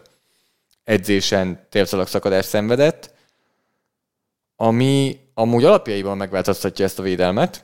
Emellett a támadó falban ezen a meccsen 3 ember is hiányzott, emiatt amúgy például Tyler Smith sem a saját posztján játszott, ő mondjuk pont zseniálisan játszott, amikor baltekült játszott, de azért össze-vissza kellett ott mozgatni az embereket, és 3 csere is játszott, sőt 4 csere játszott talán mindennel együtt, de azért ezek így összeadódnak. És hát megváltoztatta azért a Dallas Cowboys támadójátéket is részben. A screenek, a futójáték. Igen, az tehát ilyen közben annyira nem volt rossz szerintem a támadófal. Tehát, hogy rosszkor oké, jött egy-egy nyomás, de én nem érzem azt, hogy ez annyira brutális lett volna. Nem. A Cowboys ezt egy helyen rontott el. A van egy jó belül. És egy rossz hírem már, melyiket hozzam. Kezdem a jó hírrel, jó? Jó. Ha azt nézzük, hogy a drive-okat mennyire gyakran sikerül pontszerzéssel lezárni, akkor a Dallas Cowboys a második a Miami mögött, 29 drive-jukból 16 végződött pontszerzéssel. Második legjobbak, ezek jók, nem? Sőt, van egy még jobb hírem. Ha azt nézzük, hogy mennyit sikerül mezőnygóllal lezárni, ebben vezetik az NFL-t. 29-ből 10 zártak le így. Ha azt nézzük, hogy mennyit zártak le touchdownnal, abban 12-ek. Ezen a mérkőzésen... Ez az egyik legrosszabb mutató, amiben vezethetsz, hogyha mezőnygólokban te vezetsz. Ezen a mérkőzésen a vörőzónán belül, tehát a 20-ason belül 20% volt. És nem csak ezen a meccsen, ez volt a Jets ellen. A teljes, megnéztem, 40%-os a red zone beli touchdown mutatója a Cowboysnak, mivel a 27-ek. Eljutunk oda, és a vörőzónán belül vannak a problémák. És megint előtt azért az egyébként, hogy Prescottnak minden mérkőzésen van legalább egy förtelmes nagy hibája. Vagy lesz belőle interception, vagy nem. Sauce Gardner elejtette. Kaiser White nem ejtett el. Hát és az a meccset lezáró, de mellette volt ugye első és gólnál talán, amikor elejtette a snappet. Igen. Ami az a játék szintén már kb. Kuka volt utána. Nem játszott jól. Nem. De hogy azt még elbírták volna. Azért mondom azt, hogy megint a White interception az, amikor a legjobban kellett volna, hogy a csapat az utolsó reménytelenek, hogy TD legyen és kapaszkodjanak. Az nem jött. Hát de ez a csúnya, ezért mondom, hogy amit a podcast elején már említettünk, hogyha itt most megnézzük PFF értékelésben passzolt osztályzatokat irányítóknál, akkor Dak Prescott alulról a 6. vagy 7. az NFL-ben idén. És ahogy most esnek ki a játékosok támadó-védő oldalról, ez nem lesz elég. Nem. És egyelőre nincsen meg a kémia Brandon Cooks-szal, tehát az érződik, hogy ez nem működik. Mire gondolt egyáltalán az interceptionnél a végén? Mert akit olvasnia kell, az Kaiser White. Kaiser White kimegye a passából. Ott állt. Nem tudom. Tényleg el sem mozdult onnan Kaiser White. Háromszor néztem vissza a play-t. Én is ugyanezt, hogy mit gondolt a költő. Nem indul el. Nem, tényleg nem értem. Ott áll végig White. Én egyetlen egy dologra tudok gondolni, hogy azt gondolta, hogy meg tudja oldani azt, hogy fölötte elmegy. Elmegy fölötte. De ehhez közben képest, még ott is sűrű volt. Még úgy is sűrű de volt. Ez az egy, amit el tudok úgymond fogadni, hogy lehet, hogy azt gondolta. Most mondom akkor, igen, tehát 27. a 34-ből 58,9-es PFF osztályzat. Nagyon, nagyon komoly probléma. És rengeteg szabálytalansága volt a csapatnak. 13 szabálytalanság. Ami szintén egy komoly gond. Miközben azért részben tudtak futni, tehát annyi lehetőség volt a Cowboysnak. Tehát az volt az érzés az embernek, tehát, hogy ez, ha normális történeti száll a Cardinals idei szezonjában, a kérdés az volt, hogy mikor fordít a Dallas. Nem? Csak így ment a meccs, és dobszék mindig valamit villantottak. Mint a végén Wilsonnak az a nagy játéka, nagy play. Tehát mindig valamikor... Igen, mindig valamikor fel tudták rázni magukat, és jött valami olyan villanás, amivel így mindig egy kicsit távol volt. Ez a probléma amúgy, hogy például a Diggs kiesésével Gilmore-nak egyből teljesen más a felelőssége. Tehát Gilmore egy második számú cornernek így csorgattuk a nyálunkat itt augusztusban, hogy de jó lesz így ez a védelem. Az viszont, hogy már ő az első számú, az már egy kicsit más. És valóban, ahogy mondod, ment a Dallasnak a futás, de hoztam a másik oldalról egy statisztikát ehhez. Az Arizona mennyire jól futott? A Dallas futás elleni védekezése, megint ugye 96 teljesítmény volt, a Jets elleni az szerinted hányadik EPA per játékban futásvédekezés? A Jets elleni az a Jets ellen második legjobb volt futás elleni védekezés. Az a harmadik legjobb a 96-ból. És ez? A Giants elleni az első héten az mennyi? Negyedik. Az 30. Az már jó. Még mindig azért az egy top, vagy top harmad. A Cardinals elleni az a 96-ból 92. Jézusom. Tehát 5. legrosszabb az NFL-ben. Idei szezonban ez az 5. legrosszabb futás elleni védekezés volt, megint hatékonyságban. Kicsit azt érzem. Mindenki, még 2 dolog. Az egyik az, hogy ezt mondtuk, hogy ez a csapat futás elleni védekezésben gyenge, és ne kerüljenek olyan szituációba, hogy futnak ellenük. A másik meg, hogy minden szinten rosszul működött a futás elleni védekezés. A védőfalban, a linebacker poszton és a safety. Tehát például itt van ez a hosszú futás Rondell Moore-tól, amit itt megmutatunk akkor, ahol eleve Rondell Moore-t beteszik futójátékosnak, az egy érdekes változat, de itt több helyen is eleve, ahogy föllép Javon Kearse 1-es messzámmal a hátsó safety, borzasztó szögben, nem csak ez a baj, közben. De közben amúgy, ha nézed már csak az elejét, a felállást, tehát rendszer szintű gondok is vannak azért. Mert ha megnézed, hogy felállnak, tehát a tackle és a guard közötti helyen már ott látszik, hogy van egy buborék. Ott Kearse-nek kell föllépni. Olyan messziről jönne már akkor is. Ez a probléma, igen. De emellett... Jobbra vannak eltolva, tehát vendöresség, így jobbra vannak eltolva, az erős oldal arra van. De itt van Marcus Bell, aki a világ legrosszabbul írja a nevét. Ezt nem tudom, hogy miért így írja. Hogy írja? Hát ez Mark, mint én, és QS-e. Ritka. Nem így kell írni, majd elmondom neki. 9 snappet volt a pályán. Ezt az egy játékot sikerült így is elrontania, mert a rossz vállára ment a gárnak. Elment befelé. Nem, pont kifelé. Tehát neki a safety felé kellett volna terelni az embert. Tehát igen. A belső vállán kellett volna legyen a balgárnak, aki fölment a második szintre, és tudnia kell, hogy onnan jön a safety segítség, mert a safety van a B-jukban, ő neki pedig az A-jukban kell lennie. Nem Brandon. San Francisco-ban. Igen. Előbb lecsaptam. Lassú vagy. Nem, megvártam, hogy befejezd, tudod. És tehát ez is egy hiba. Tehát, hogy több szinten folyamatosan előjöttek a hibák, és akkor még egy futójátékot hoztunk, ami talán a második játék, amit az egész meccsen játszottak, ez pedig Dobbsnak a futása, és... Mondták neki, hogy nem Dobbs, fut. És Márk, itt most lesz egy gyors röpdoga neked, Jézusom. Élőben. A read option play-re gondolsz? Mit csinál, hogyan blokkolod Micah Parsons-t? Hogyan blokkolod a legjobb védőket az NFL-ben? De elkatolom, aztán bízom. Nem ez a jó válasz, egy másik választ várok, és tudod. Nem, hát azt, hogy nem blokkolom. Így. Az úgy, hogy nem blokkolod, úgyhogy ez volt, amit csináltam úgy nagyon sokszor ezen a meccsen.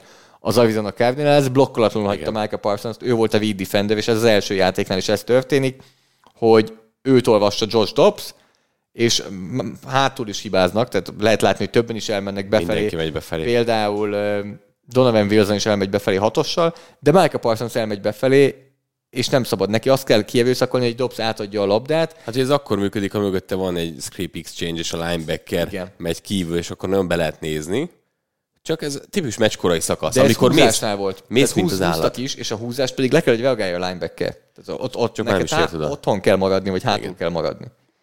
Tehát ez megint az, hogy a meccs korai szakaszában egy olyan játék, amikor agresszíven megy a másik oldal, megyek, mint az őrült, és Parsons is megy, és az érződik, hogy ez a csapat arra van berendezkedve, hogy vezessen, és az ellenfél csapat passzoljon. Jó, csak az a baj, hogy Gilmore elváltja magát, és abból volt a hosszú Michael Wilson elkapás, igen. Gilmore engedett egy TD-t, és utána ez a csapat úgy van berendezkedve, hogy ott van Trevon Diggs is, aki már nem lesz ott. Tény. Az érződik egyébként ebben, hogy jó, tehát az engedett TD nálam az a beleférkötő, azért Brown az egy gyönyörű TD volt, de hogy James Conner emögött a támadófal mögött, amely nem egy jó támadófal, szerintem óriási formában van. Szerintem ez egy nagyon fontos pont. Ez a csapat az életéért játszik, és mindenki tét nélkül nyomja. Dobbstól kezdve, lehet ezeket sorolni. És valahogy ott vannak. Az első perctől kezdve ott vannak, és ez egy nagyon-nagyon pozitív pont, hogy a Cardinals versenyképes tud lenni ezzel a csapattal, és bravúr tud csinálni ezzel a csapattal, úgyhogy amellett, hogy azt mondjuk, hogy a Dallas Cowboysnak számtalan lehetősége volt, nem tudott élni vele, itt most az Arizona Cardinals meg kell dicsérni, mert a Cardinals már múlt héten is jó volt, az egész szezonban eddig nagyon-nagyon szinte maximalizálja bennük rejlő tehetséget, és én amúgy bírom Dobbsot. Valószínűleg itt nem lesz sokáig kezdő, de én bírom egyébként. Pont azért, mert szerintem ő is helyén kezeli ezeket a heteket. Ez neki egy ajándék. Egyetértek, abszolút ajándék. Kicsit ilyen Geno Smith-es érzésem van. Nyilván róla is tudjuk, hogy nagyon okos, mert ez rakéta scientistnek tanult, de mellette pedig azt vártam, hogy most itt más fog kijönni. Én azt gondolom, hogy nagyon alacsony volt, hogy ezen a meccsen nagyon alacsony volt többször az average depth of targetje, de közben meg ott volt a pár hosszú játék, és azon kívül rövid játékok szerintem is. De nem. Tehát, hogyha megnézem, akkor nem. 11. legmagasabb volt a héten, 9,1-jel, mert a hosszú, tehát az megtolta. Talán középút nem volt. Nagyon sok checkdown volt. Meg a mélyek. És akkor mélyek. És akkor így ez a kettő kiegyenlítődik, és így jön ki. Hát igen, mert azért, ha belegondolsz, hogy mind Brown, mind pedig Wilson, mind pedig Moore gyors játékosok. Tehát azért itt versenyfutás volt az, ami fel volt rajzolva.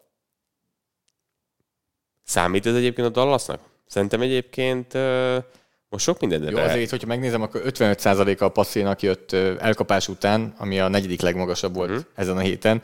Előtte van Prescott egyébként 57%-a, sok film, amit említettél. Alapból a Wilson hosszú játékból azért. Abból is jött az elkapás után. Számít-e a Cowboysnak? Hogy ne számítanak? Szerintem nagyon komoly felkiáltójel az, hogy a harmadik meccsen nem láttuk a támadóegységet igazán jól játszani. Hozzáteszem, hogy egyszer se láttuk a támadófalat egyben. Tehát arra még várunk, hogy a támadófal egészségesen mind az 5 játékos játszon, mert ezen a héten nem játszott Zach Martin, tehát oké, a Texansnál elmondtuk, hogy 4 támadófal kiesett, és itt McCarthy-t sokan leszólták, hogy beszól erre, vagy panaszkodik, de azért az számít, hogyha 3 támadófal ember nem játszik. Tehát azért az egy faktor, és mellett az irányító sem játszik jól, nyilván a 2 valószínűleg hatással is van egymásra. Én azt gondolom, hogy effektív az eredmény számít olyan szempontból, hogy az Eagles-zel itt most neki küzdeniük kell azért, hogy a divíziót megnyerjék, de igazad van, hogy a mutatott játék is számít. Engem inkább a sérülések azok, amik aggasztanak, és ezt a Diggs sérülést nem tudom. Ez a probléma, hogy a Diggs sérülésen már nem is tudom mit kezdeni. Most úgy van, hogy a támadófalnál még várható, hogy összeállnak. Hát meg Prescotttól is várjuk, hogy ennél jobban játszon. Csak most már 3 meccs ment el, úgyhogy abból azért mondjuk, hiszen 2 a védelem nyert meg. Hát a Jets ellen az jött volna így is, úgy is azért, meg a Giants ellen is. Tehát nem láttuk. Tehát nem az van, azt mondod, hogy igen, ezt most oda rakták, hanem azt mondod, hogy ez ilyen 65-35. Vagy nem tudom, hogy mi a felosztás. És azért a védelem most azért nyalogatta a jartokat erősen. Hát az Arizona Cardinals futásonként 7,4 yardot hozott. Nagyon jól ment ez a része is. Igen, most megnéztem IP per játékban, 12-ek idén. A Cowboys támadósor. Középmezőny felé van inkább. A Panthers mögött 1-jel. Hát, megtolták itt most a harmadik héten a Panthersnél. Mondanál még valamit ezzel kapcsolatban? Tovább mehetünk. Akkor PFF statisztika. Remélem, hogy a Patreon támogatók Discordon előveszik a billentyűzetet. Készüljetek. Tőled meg kérdezem, múltkor csapat volt, vagy játékos? Múltkor játékos volt, úgyhogy akkor most legyen csapat talán. Passértetés volt. Igen, passértetők voltak. Legyen csapat statisztika? Jó. És védő vagy támadó oldalt szeretnél? Akkor védő volt, most támadó. Támadó oldalról hozok neked valamit. De mi legyen bajom? Hát, mert nehéz itt az elején, még nem akarok mindent ellőni. Készülni kéne a műsorra. Most nem azért mondom, amit kéne megszülni. Nem akarok mindent ellőni. Meg van, amit tudod jobb későn elhasználni. Igen, amikor már nagyobb a minta. Amikor nagyobb a minta, pontosan. Ez nem tetszik, amit most elsőre kinéztem. Addig szórakoztasd a nem, én ilyenkor már nézem a csapatokat. Tehát, betöltöttem most szépen a csapatokat. Amúgy ma kitaláltam egyet, csak azt elfelejtettem. Ez igen. De mindig saját magadnak írsz Slacken. Miért nem írtad le rögtön magadnak? Nem. Néha megdicséresz Slacken magadat, hogy milyen jókat írtál. Bónusz is kifizetem magamnak. Néha küldesz rá ilyen kis jelet, ilyen tűz, vagy más emojit. Jó, megvan. Na. Explozív passz százalék, Nem robbanóanyagra kell gondolni. Hát itt a tűz után rögtön itt explozív minden. Tehát Olyan azoknak a százaléka, azon passzjátékok százaléka, amik 20 yardnál hosszabbak. Ez nem azt jelenti, hogy 20 yardnál hosszabbra dobja az irányító, de hogy valahogy összejön a 20 yard. Azt hiszem, hogy 20 és nem 15. De nem lehet attól is akár 15. Jó. Tehát, hogy százalékosan melyik támadó sorok hozták a legtöbb ilyet, de amúgy a legkevesebb is érdekes lesz. Tehát kik azok, akik nem képesek igazán nagy játékokra. Az elsőt így gyorsan be is tippelték már Discordon. Ezt nem nézem. Ami tippek jöttek még, azok a 6. és a 8. helyre elegek. De egyébként a 32. is mindenképpen kerül majd szóba, sőt, ott az alja is érdekes lesz. Az alja és a teteje is érdekes. Hagytunk elég időt talán most Discordon, úgyhogy te jössz már. Jó. Az elsőt azt rá kell, hogy várjad. Miami Dolphins. Aztán Los Angeles Chargers. 8.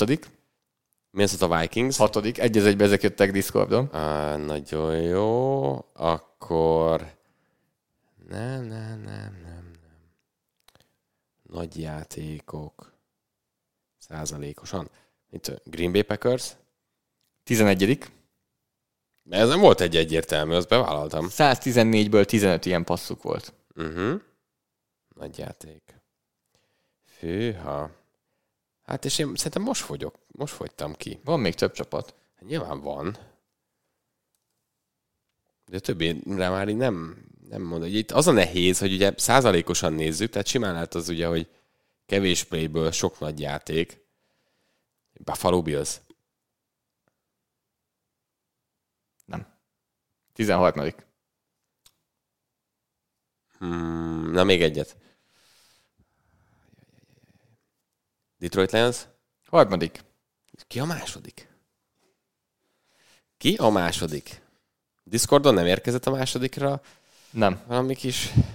Annyit elárultok, hogy a másodiknak egyébként a logóját látom Discordon. A logóját látod Discordon. San Francisco 49ers. Ja, most megnéztem. Ők a második. Igen. Aha. Jó. Na, de figyelj. Mi az alja? Top 5-öt. A top 5-öt mondom először. Jó. Százalékosan. 16,1% Las Vegas. Davante Adams. Így. Igen. 16,3% Seattle. Nem mondtam őket? Nem. 0,2%-ot mentünk föl. 3. 16,8% Detroit Lions. 0,5%-ot mentünk föl. Második San Francisco 49ers 19,6%, 2,8%-ot ugrottunk. 19,6, oké. Első Miami Dolphins 31,8%. Azt tudod, mit jelent? Hogy igazából mindig passzolni kell. És akkor azért valószínűleg mindig jön. Nagy százalékban mindig jön a first down. Majdnem ide a harmadikra jön egy ilyen nagy játék. És ez hihetetlen. Na jó. Tehát nekik 35 ilyen passzuk volt. Ez beteg. Ami ilyen nagy passz volt. Ez beteg. És a másodiknak, vagy a San Francisco-nak és a Detroitnak összesen volt 40.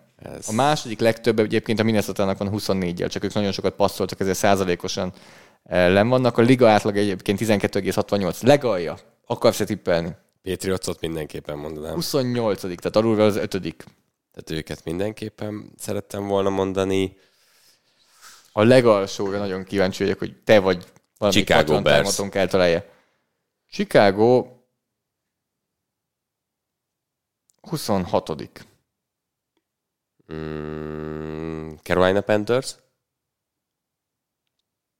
31. Közel vagyok. Akkor még egyet azért még kéne szúrnom, nem? Igen. Giants. 29. Jó helyen vagyok. Jó helyen vagy. De a legalsó és a 31. Tennessee Titans. Legalsó és a 31. között annyi van, mint a 31. és a 28. között. Tehát azért ők eléggé le vannak maradva. Egyébként, ha már így nézzük, a Miami és a San Francisco között annyi van, az első és a második között, mint a második és a 31. között. Az nagyon durva. Tennessee Titans az utolsó. Jelöltem. Nincsenek itt. Ők 23-ak. Jó, lefelé megyek. 9,2% New England Patriots. Oké. 7,5% New York Giants. Fut nagyokat még lefelé. 7,5% Indianapolis Colts. Jó. 7,1% Carolina Panthers. Tehát 0,1-et mentünk le. 5,9%, tehát 1,2%-ot mentünk le. Cincinnati Bengals. Ne. Ezt én mondtam, hogy a legalja az jó lesz. Hogy lesz ebből itt ennyi TD? Na? Hát, hogy? Joe Mixon. Ja, eddig is annyi pontot Ja, várj, hozott. de mondjuk passzidékről volt szó. Elkaphatja. Hát jó, de utána futnia kell, tehát ez probléma. Atyaég. Na ez azért, hogy változni fog szerintem, és szerintem a Miami sem fog fönnmaradni 31,5%. Nyilván az első meccsen annyira szakadt az eső, hogy ott azért hosszú passzokat nem operálhattak, de azért ez így is nagyon-nagyon-nagyon-nagyon lent van. Hát ők 135-ből 8, a Miami 110-ből 35. Mikor érik el ezt a 38? 35-öt? Aha. 8-ról. Hát így a szezon fele után. Jó. Oké, hát ez meglepő volt, ez tetszik. Ez tetszik. Díjazzunk. 7 támadója. Az ki is a 7 támadója, Márk? Én beírtam, kitörölted. Biztos nem töröltem ki. Szavazzunk arról, hogy szavazzunk most. Jó, Patreon támogatókat is Discordon bevonjuk. Én azt mondom, hogy Dolphins házatájára lehet elnézni. Igen, Achenre már jött is egy szavazat. Achen, ugye azért ő csak csinált 233 yardot és 4 TD-t. Tehát emiatt ő lehetne. Legyen ő. Achen? Mostert is lehetne, de az nem annyira. Tyreek Hill 105. Tyreek Hill is lehetne. Ki lehet még? Davante Adams. Keenan Allen. Davante Adams. De Keenan Allennek Tua. Igen. Jó, nagyjából ezek Nagyjából szerintem jók. Amúgy Herbert 405 yard 3 TD, az is ott van. Allennek, hogyha lett volna még egy TD, akkor... Achen legyen? Igen, mert ő túlmutat ezzel a teljesítményen a 7 újonca díjazottom. Úgyhogy akkor adjuk neki. Gratulálunk. És még a nevét is megjegyezzük. Igen. Hogyan kell ejteni. Igen, nem Achen, hanem Achen. Mindenki jegyezze meg, mert kijavította még a Miami Dolphins stábját is, hogy hogyan kell mondani a nevét. 7 védőjével már beszéltünk. Ezt a nevet. Miles Garrett. Elő is került. Innen a Szia, Miles. szekrényről lejött. Jó vagy? 4 szek, ami 3,5 ugye NFL statisztikában. Már én is félek tőle. Irányítóként féljél is. De még így is talán a legemlékezetesebb játéka az egy nem elindított játék, és időkérés volt, amikor ezt követte ne haragudj, őket ezt ide be kell. 2 Titan, vagy követte őt a 2 Titan. 7 újonca, róla is beszéltünk már, nagyon komoly menetbe vagyunk. CJ Stroud, aki amúgy az Arizona meglepetését mondtuk a legnagyobbnak, de azért az, hogy a Texans nyert, azért az is az meglepetés. Óriási. Nyilván ott a speciális egység is hozzátett. Andrew Becket is hozhatnánk, aki egy egészen hihetetlen kickoff return TD-t szerzett fullback létére. Adja még ott a pálya szélén úgy letolta a szélről érkező védőt. Érdemes visszanézni, azt hiszem a ESPN vagy a Texans accountján fönn van Instagramon, ahogy Jimmy Ward a sajtótájékoztatón elmondja, hogy ő hogy élte meg ezt a visszahordást az oldalvonal mellett. Mondta, hogy ő 10 éves karrierje alatt ilyet még nem látott. Egészen elképesztő visszahordás volt. Menjünk tovább, 7 edzője. Hát a 7 újoncát csak ki sem mondtad szerintem a nevét. De mondtam, hogy CJ Stroud, azt mondtam. Ez egy 2 TD-t dobott, és hát dolgozik az év újonc támadója legyen.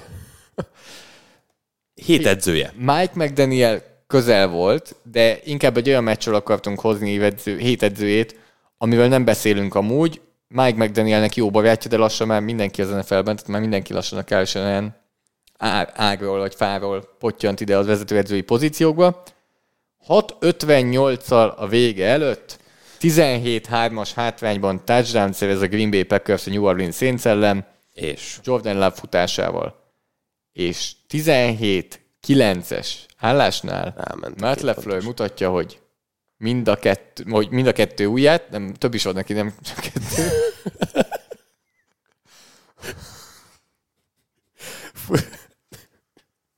Igen, mutatja neki, hogy ja.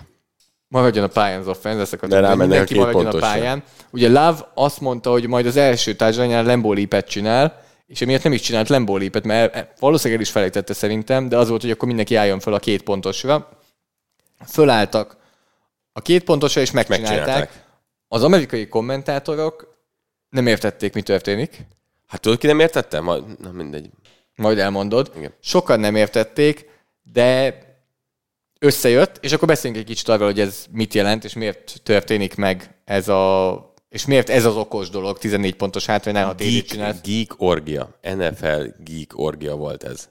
Azt hiszem nagyjából 56% vagy 60% a sikeressége a 2 pontosoknak, azaz, hogyha kiszámolod, akkor nagyjából a várható pontszáma az 1,1 körül van 2-ből, és több mint 1,1, mert ha 2 pontosra mész, bocsánat, akkor 2,2.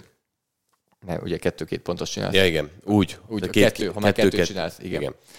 És ha az első nem jön össze, akkor a második a 2-ből 1 csak összejön. Ez nyilván azért az offenzen is múlik, sémán is múlik, hogy milyen játékaid vannak, de ha 2-ből 1 összejön, akkor megvan a döntetlen, mehettek hosszabbításra, ami amúgy a 2 extra ponttal is meg lenne. Hozzátenném, hogy azóta, hogy az extra pontokat hátrébb vitték, annak már nem 99%-os a pontossága, hanem mondjuk 92, tehát hogy ott is benne van azért a hiba. Csökkent. Tehát, hogy még jobban eltolódott az analitika ebbe az irányba, hogy ez a helyes döntés, de ha az első összejön, akkor a következőnél már elég egy extra pontot rúgni, hogy megnyerd. 1-1-ben ez történt meg, sőt, nyilván a végén még azért segített az is, hogy kimaradt a mezőnygól kísérlet a másik oldalon, tehát az nem ártott azért ahhoz, hogy Lafleur és Jordan Love behúzza ezt a meccset. Love-nak az első meccse ebben a szezonban a Green Bay stadionjában. És Love pozitív, azért így elmondható pár mérkőzés után, hogy nagyon pozitív. És amit akartam mondani, hogy tudod ki állt értetlenül a dolog előtt, nem csak a kommentátorok, hanem Josh McDaniels is, hogyha azt nézzük, és ő nálunk a hét lúzere, hiszen a Pittsburgh Steelers elleni mérkőzésem, ugye 23-15-ös állásnál, hát azt mondom, 2 perc, 25 másodperc a vége előtt volt egy szituáció, 4. és 4-re a Pittsburgh Steelers 8 yardosán, ahol a mezőnygolt választotta, és hát azért ezen is szerintem kiborultak nagyon-nagyon sokan. Ugye ezzel a mezőnygóllal így 5 pontos különbségen belülre, tehát 5 pontos különbség lett a 2 csapat között, és hát ő elmondta utána a döntés, hogy hát így is úgy is 2 labdabirtoklás. Amit szoktunk mondani, hogy kamu egy labdabirtoklásnak hívni a 8 pontot, de azért ennyire ne gondolkozzon úgy. Igen.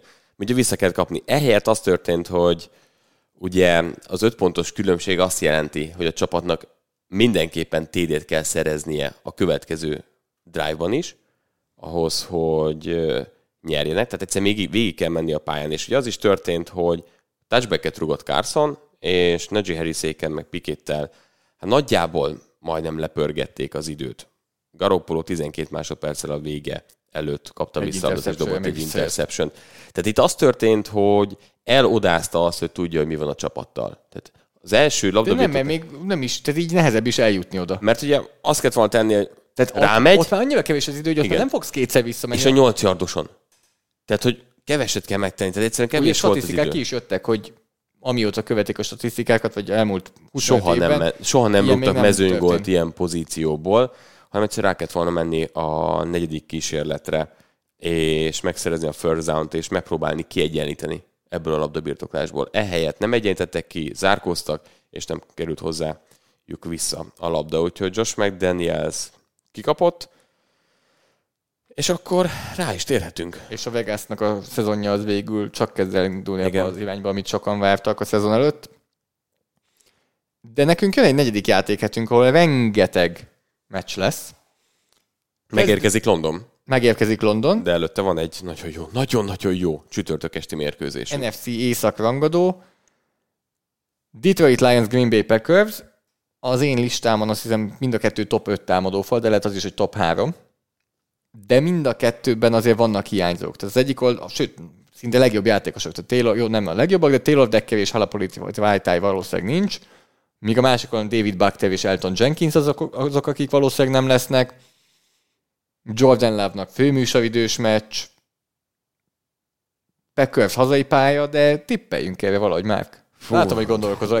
Nagyon gondolkozom. Ez a mérkőzésen én leszek, és imádni fogom, mert azt látjuk, hogy itt északon 3 versenyképes csapat van, és azért nem gondoltuk azt, hogy a Packers ilyen lesz. Melyik 3? Hát nekem a Vikings a harmadik. 0-3 már. Versenyképes csapat. Versenyképes csapat. A Vikings. Tavaly 3-0-val itt volt, minden szoros meccset nyertek. Nekem a Vikings továbbra is rájátszás hangulata lesz a Panthers Vikingsnak, ugye? Igen. Megmondta Adam Thielen is. Igen. Jó, hát neki ez ilyen magán véleménye. Na de, vissza erre a mérkőzésre.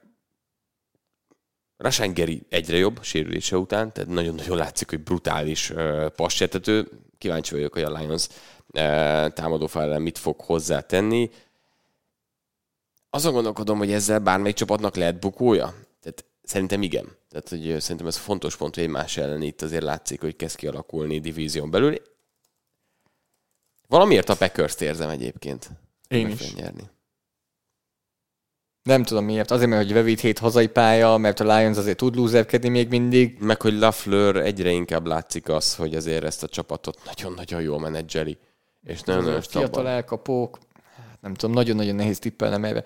A Lionsnak ez idén a második ilyen signature winje lenne, vagy ilyen statement winje, ugye elmentek Arrowheadre nyertek, elmennének Lambeauba, és Lambeaun nyertek ugye tavaly. Valószínűleg Watson nem lesz szerintem. Nem lesz Watson? Most ezt próbáltam nézni. Rövid hétnél általában marad az, ami vasárnap történt. Nagyon kéne egyébként, mert Dubs azért látszik, hogy próbál előlépni, de másik számúként lesz ő igazán értékenek csapatnak, és hát Musgrave is nagyon rendben van. De ez jó meccs lesz. Jó, én ezt nagyon-nagyon várom. És te Packers tippelsz? Nem, Lions. Előbb mondtam, hogy Lions. Igen, Packers. Bocs, csak más jár a fejemben közben, tehát azon gondolkodom, hogy mi lesz a Lions oldalán. Green Bay Packers. Kicsit. Ezért Lions? Nem tudom. Ez Packers. Egy jó meccs, várom. Amúgy lehet, hogy amire a pikemet beteszem, Lions fogok mondani. Ezért most nem hagyom, és most beírom magunknak. És meggátolod, hogy mást írjak be? Igen. Ja, akkor gátold meg. Én is Packers. Megyünk Londonba. Vasárnap 15:30-tól indul az NFL maraton, tehát fontos, hogy megjegyezzétek, hogy nem csak 7-től van meccs, hanem 15:30-tól, és ráadásul 2 jónak gondolt csapat, nincsen mind a 2-nek pozitív mérlege. Atlanta Falcons, Jacksonville Jaguars. A Jaguarsnek te bemondtad a podcast elején ezt a meccset, úgyhogy akkor ezt be is tudom neked írni nagyon könnyen. Én pedig itt mondom azt, hogy Falcons. Megértem. De nem tudom, én nem. Mert az irányítók között olyan különbség van. Trevor Lawrence-nek jelenleg a második legjobb PFF értékelése van, Desmond Riddernek a második legrosszabb, csak folyamatosan elejtik a labdáit. Ugyanaz a probléma, mint tavaly. Nagyon csúnya, és most már Calvin Ridley is felült erre a vonatra. Tehát, abszolút. Hogy ő is csúnya dropokat vétett. Volt egy, amiből touchdown lett volna. Pont így. Csak nincs ilyen a sportban. A Falcons, hogy amivel tudna a Falcons, hogy egy kicsit a múlt heti futójátékos fiaskót, ha ki tudják javítani a Jaguars ellen, akkor meg lehet, de ez nálam, én már kimondtam. Jaguars. Én pedig azt mondom, hogy Falcons, de azért ebben közel sem vagyok annyira biztos. Egy valamit ígér meg, árulj el nekem. Hogy van az, hogy ennyi meccsből a 2 legjobb hozzájutott? Mert kezdtünk a Packers Lions-zal, az is nagyon jó, de hát itt van egy másik csoportmeccs, vasárnap este 7-től. Ez az ember mondja, aki nem mindig jön dolgozni hozzánk. Itt bye week-eken vagy, mert éppen Németországban húzod le magad a WC-n. Mindenféle jó ruhában. Én velem minden rendben volt. A hírek igazak. Én jól voltam. Bills Dolphins. Buffalo-ban. Nagyon jó. Jaj. Nem tud nem jó lenni. Én nem tudok nem Dolphins tippelni. Tehát ahogy az első 3 hét történt, én szerintem az egy túlgondolás, ha valaki Bills tippel. Nem tudunk miközben a Bills védelem kellemetlen, de azt nem látom, hogy ezt most hogy fogják meg. Én látom, hogy nyer a Bills. De... Mondom, hogy nyer a Bills. Mert azért nyert a Bills, mert labdákat szereztek védő oldalon. Uh-huh. Jó. Meggyőztél. De az első 3 hét után szerintem túl gondolás itt a Bills tippelni. Úgyhogy tippel a Bills. Jó. Nem, Dolphins.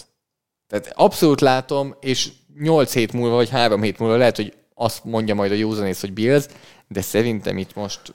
Nagyon jó irányba halad a Dolphins is, de hogy a Buffalo Bills védelme meg támadóegység is jó irányba halad, de nem lehet a Dolphins ellen tippelni jelenleg. Folytatjuk a csoportrangadókat, vagy csoportmeccseket, nem tudom mennyire rangadó. Ezt te szereted mondani mindig a rangadót? Hát mert ki tudom mondani. Ja, eski. New Orleans Saints, Tampa Bay Buccaneers. A Buccaneers elszenvedte az első vereségét. A Saints meg elvesztette a kezdő irányítóját.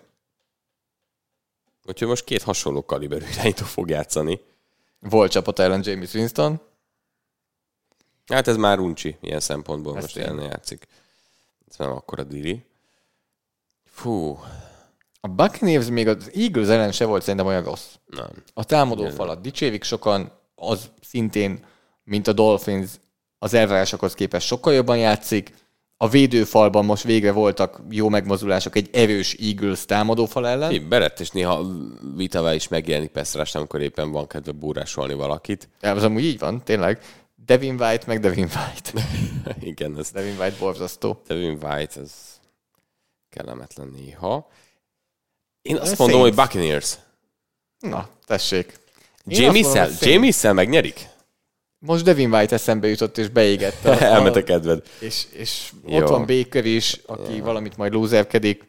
Én azt mondom, hogy Saints. Nem, ez Buccaneers. Újabb csoportmeccs, Los Angeles Chargers, Las Vegas Raiders. Oké. Ez Chargers. Azt majdnem meg akarták kezdeni, és mondani, hogy nem írhatjuk ugyanazt. De hozzáteszem amúgy, hogy azért azt látjuk, hogy a Raiders offense hirtelen jó lesz, és 30 pont fölé megy, mert a téli védelem az ennyire nagy van lelkű. hír arról, hogy Garoppolo agyrázkódás után mi van vele? Ez egyelőre nem tiszta, hogy agyrázkódás protokollból kikerül-e Jimmy Garoppolo, vagy nem. Ezt nem tudjuk, úgyhogy azért befolyásolhatja, de nem, ez Chargers. Következő 22-25 perckor Dallas Cowboys, New England Patriots. Ez egy olyan meccs a Cowboysnak, ahol azért visszajöhet minden, amit elkezdett. Közben amúgy nem az a fajta tálcán kínáljuk, hogy önbizalmat szerezzél Dak Prescott.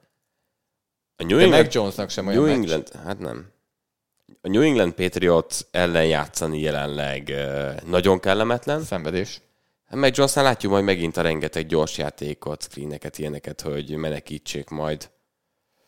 Fia, a támadófal nagy része már visszatért a Patriotsnál, ettől függetlenül nem lett sokkal jobb az a Patriots támadófal. A legrosszabb jobb tekül pozíció, legrosszabb jobb tekül helyzet az egész NFL-ben.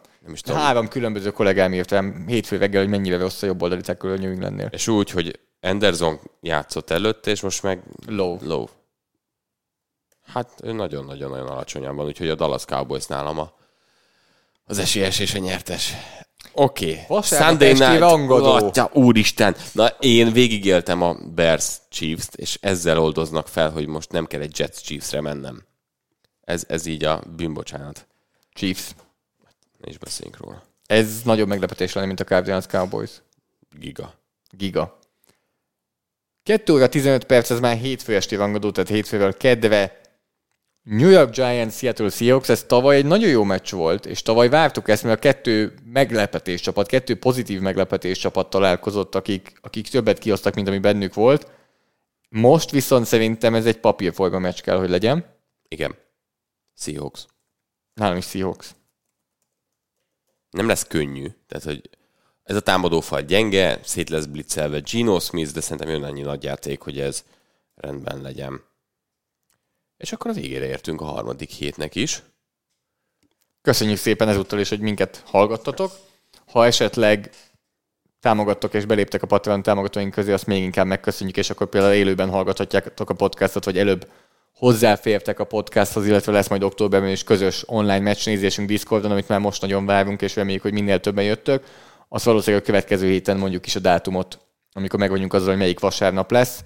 Úgyhogy reméljük, hogy sokan velünk tartotok akkor is, ahogy reméljük, hogy sokan velünk tartotok jövő héten is. Vasárnap pedig jó meccsnézést. Sziasztok! Sziasztok!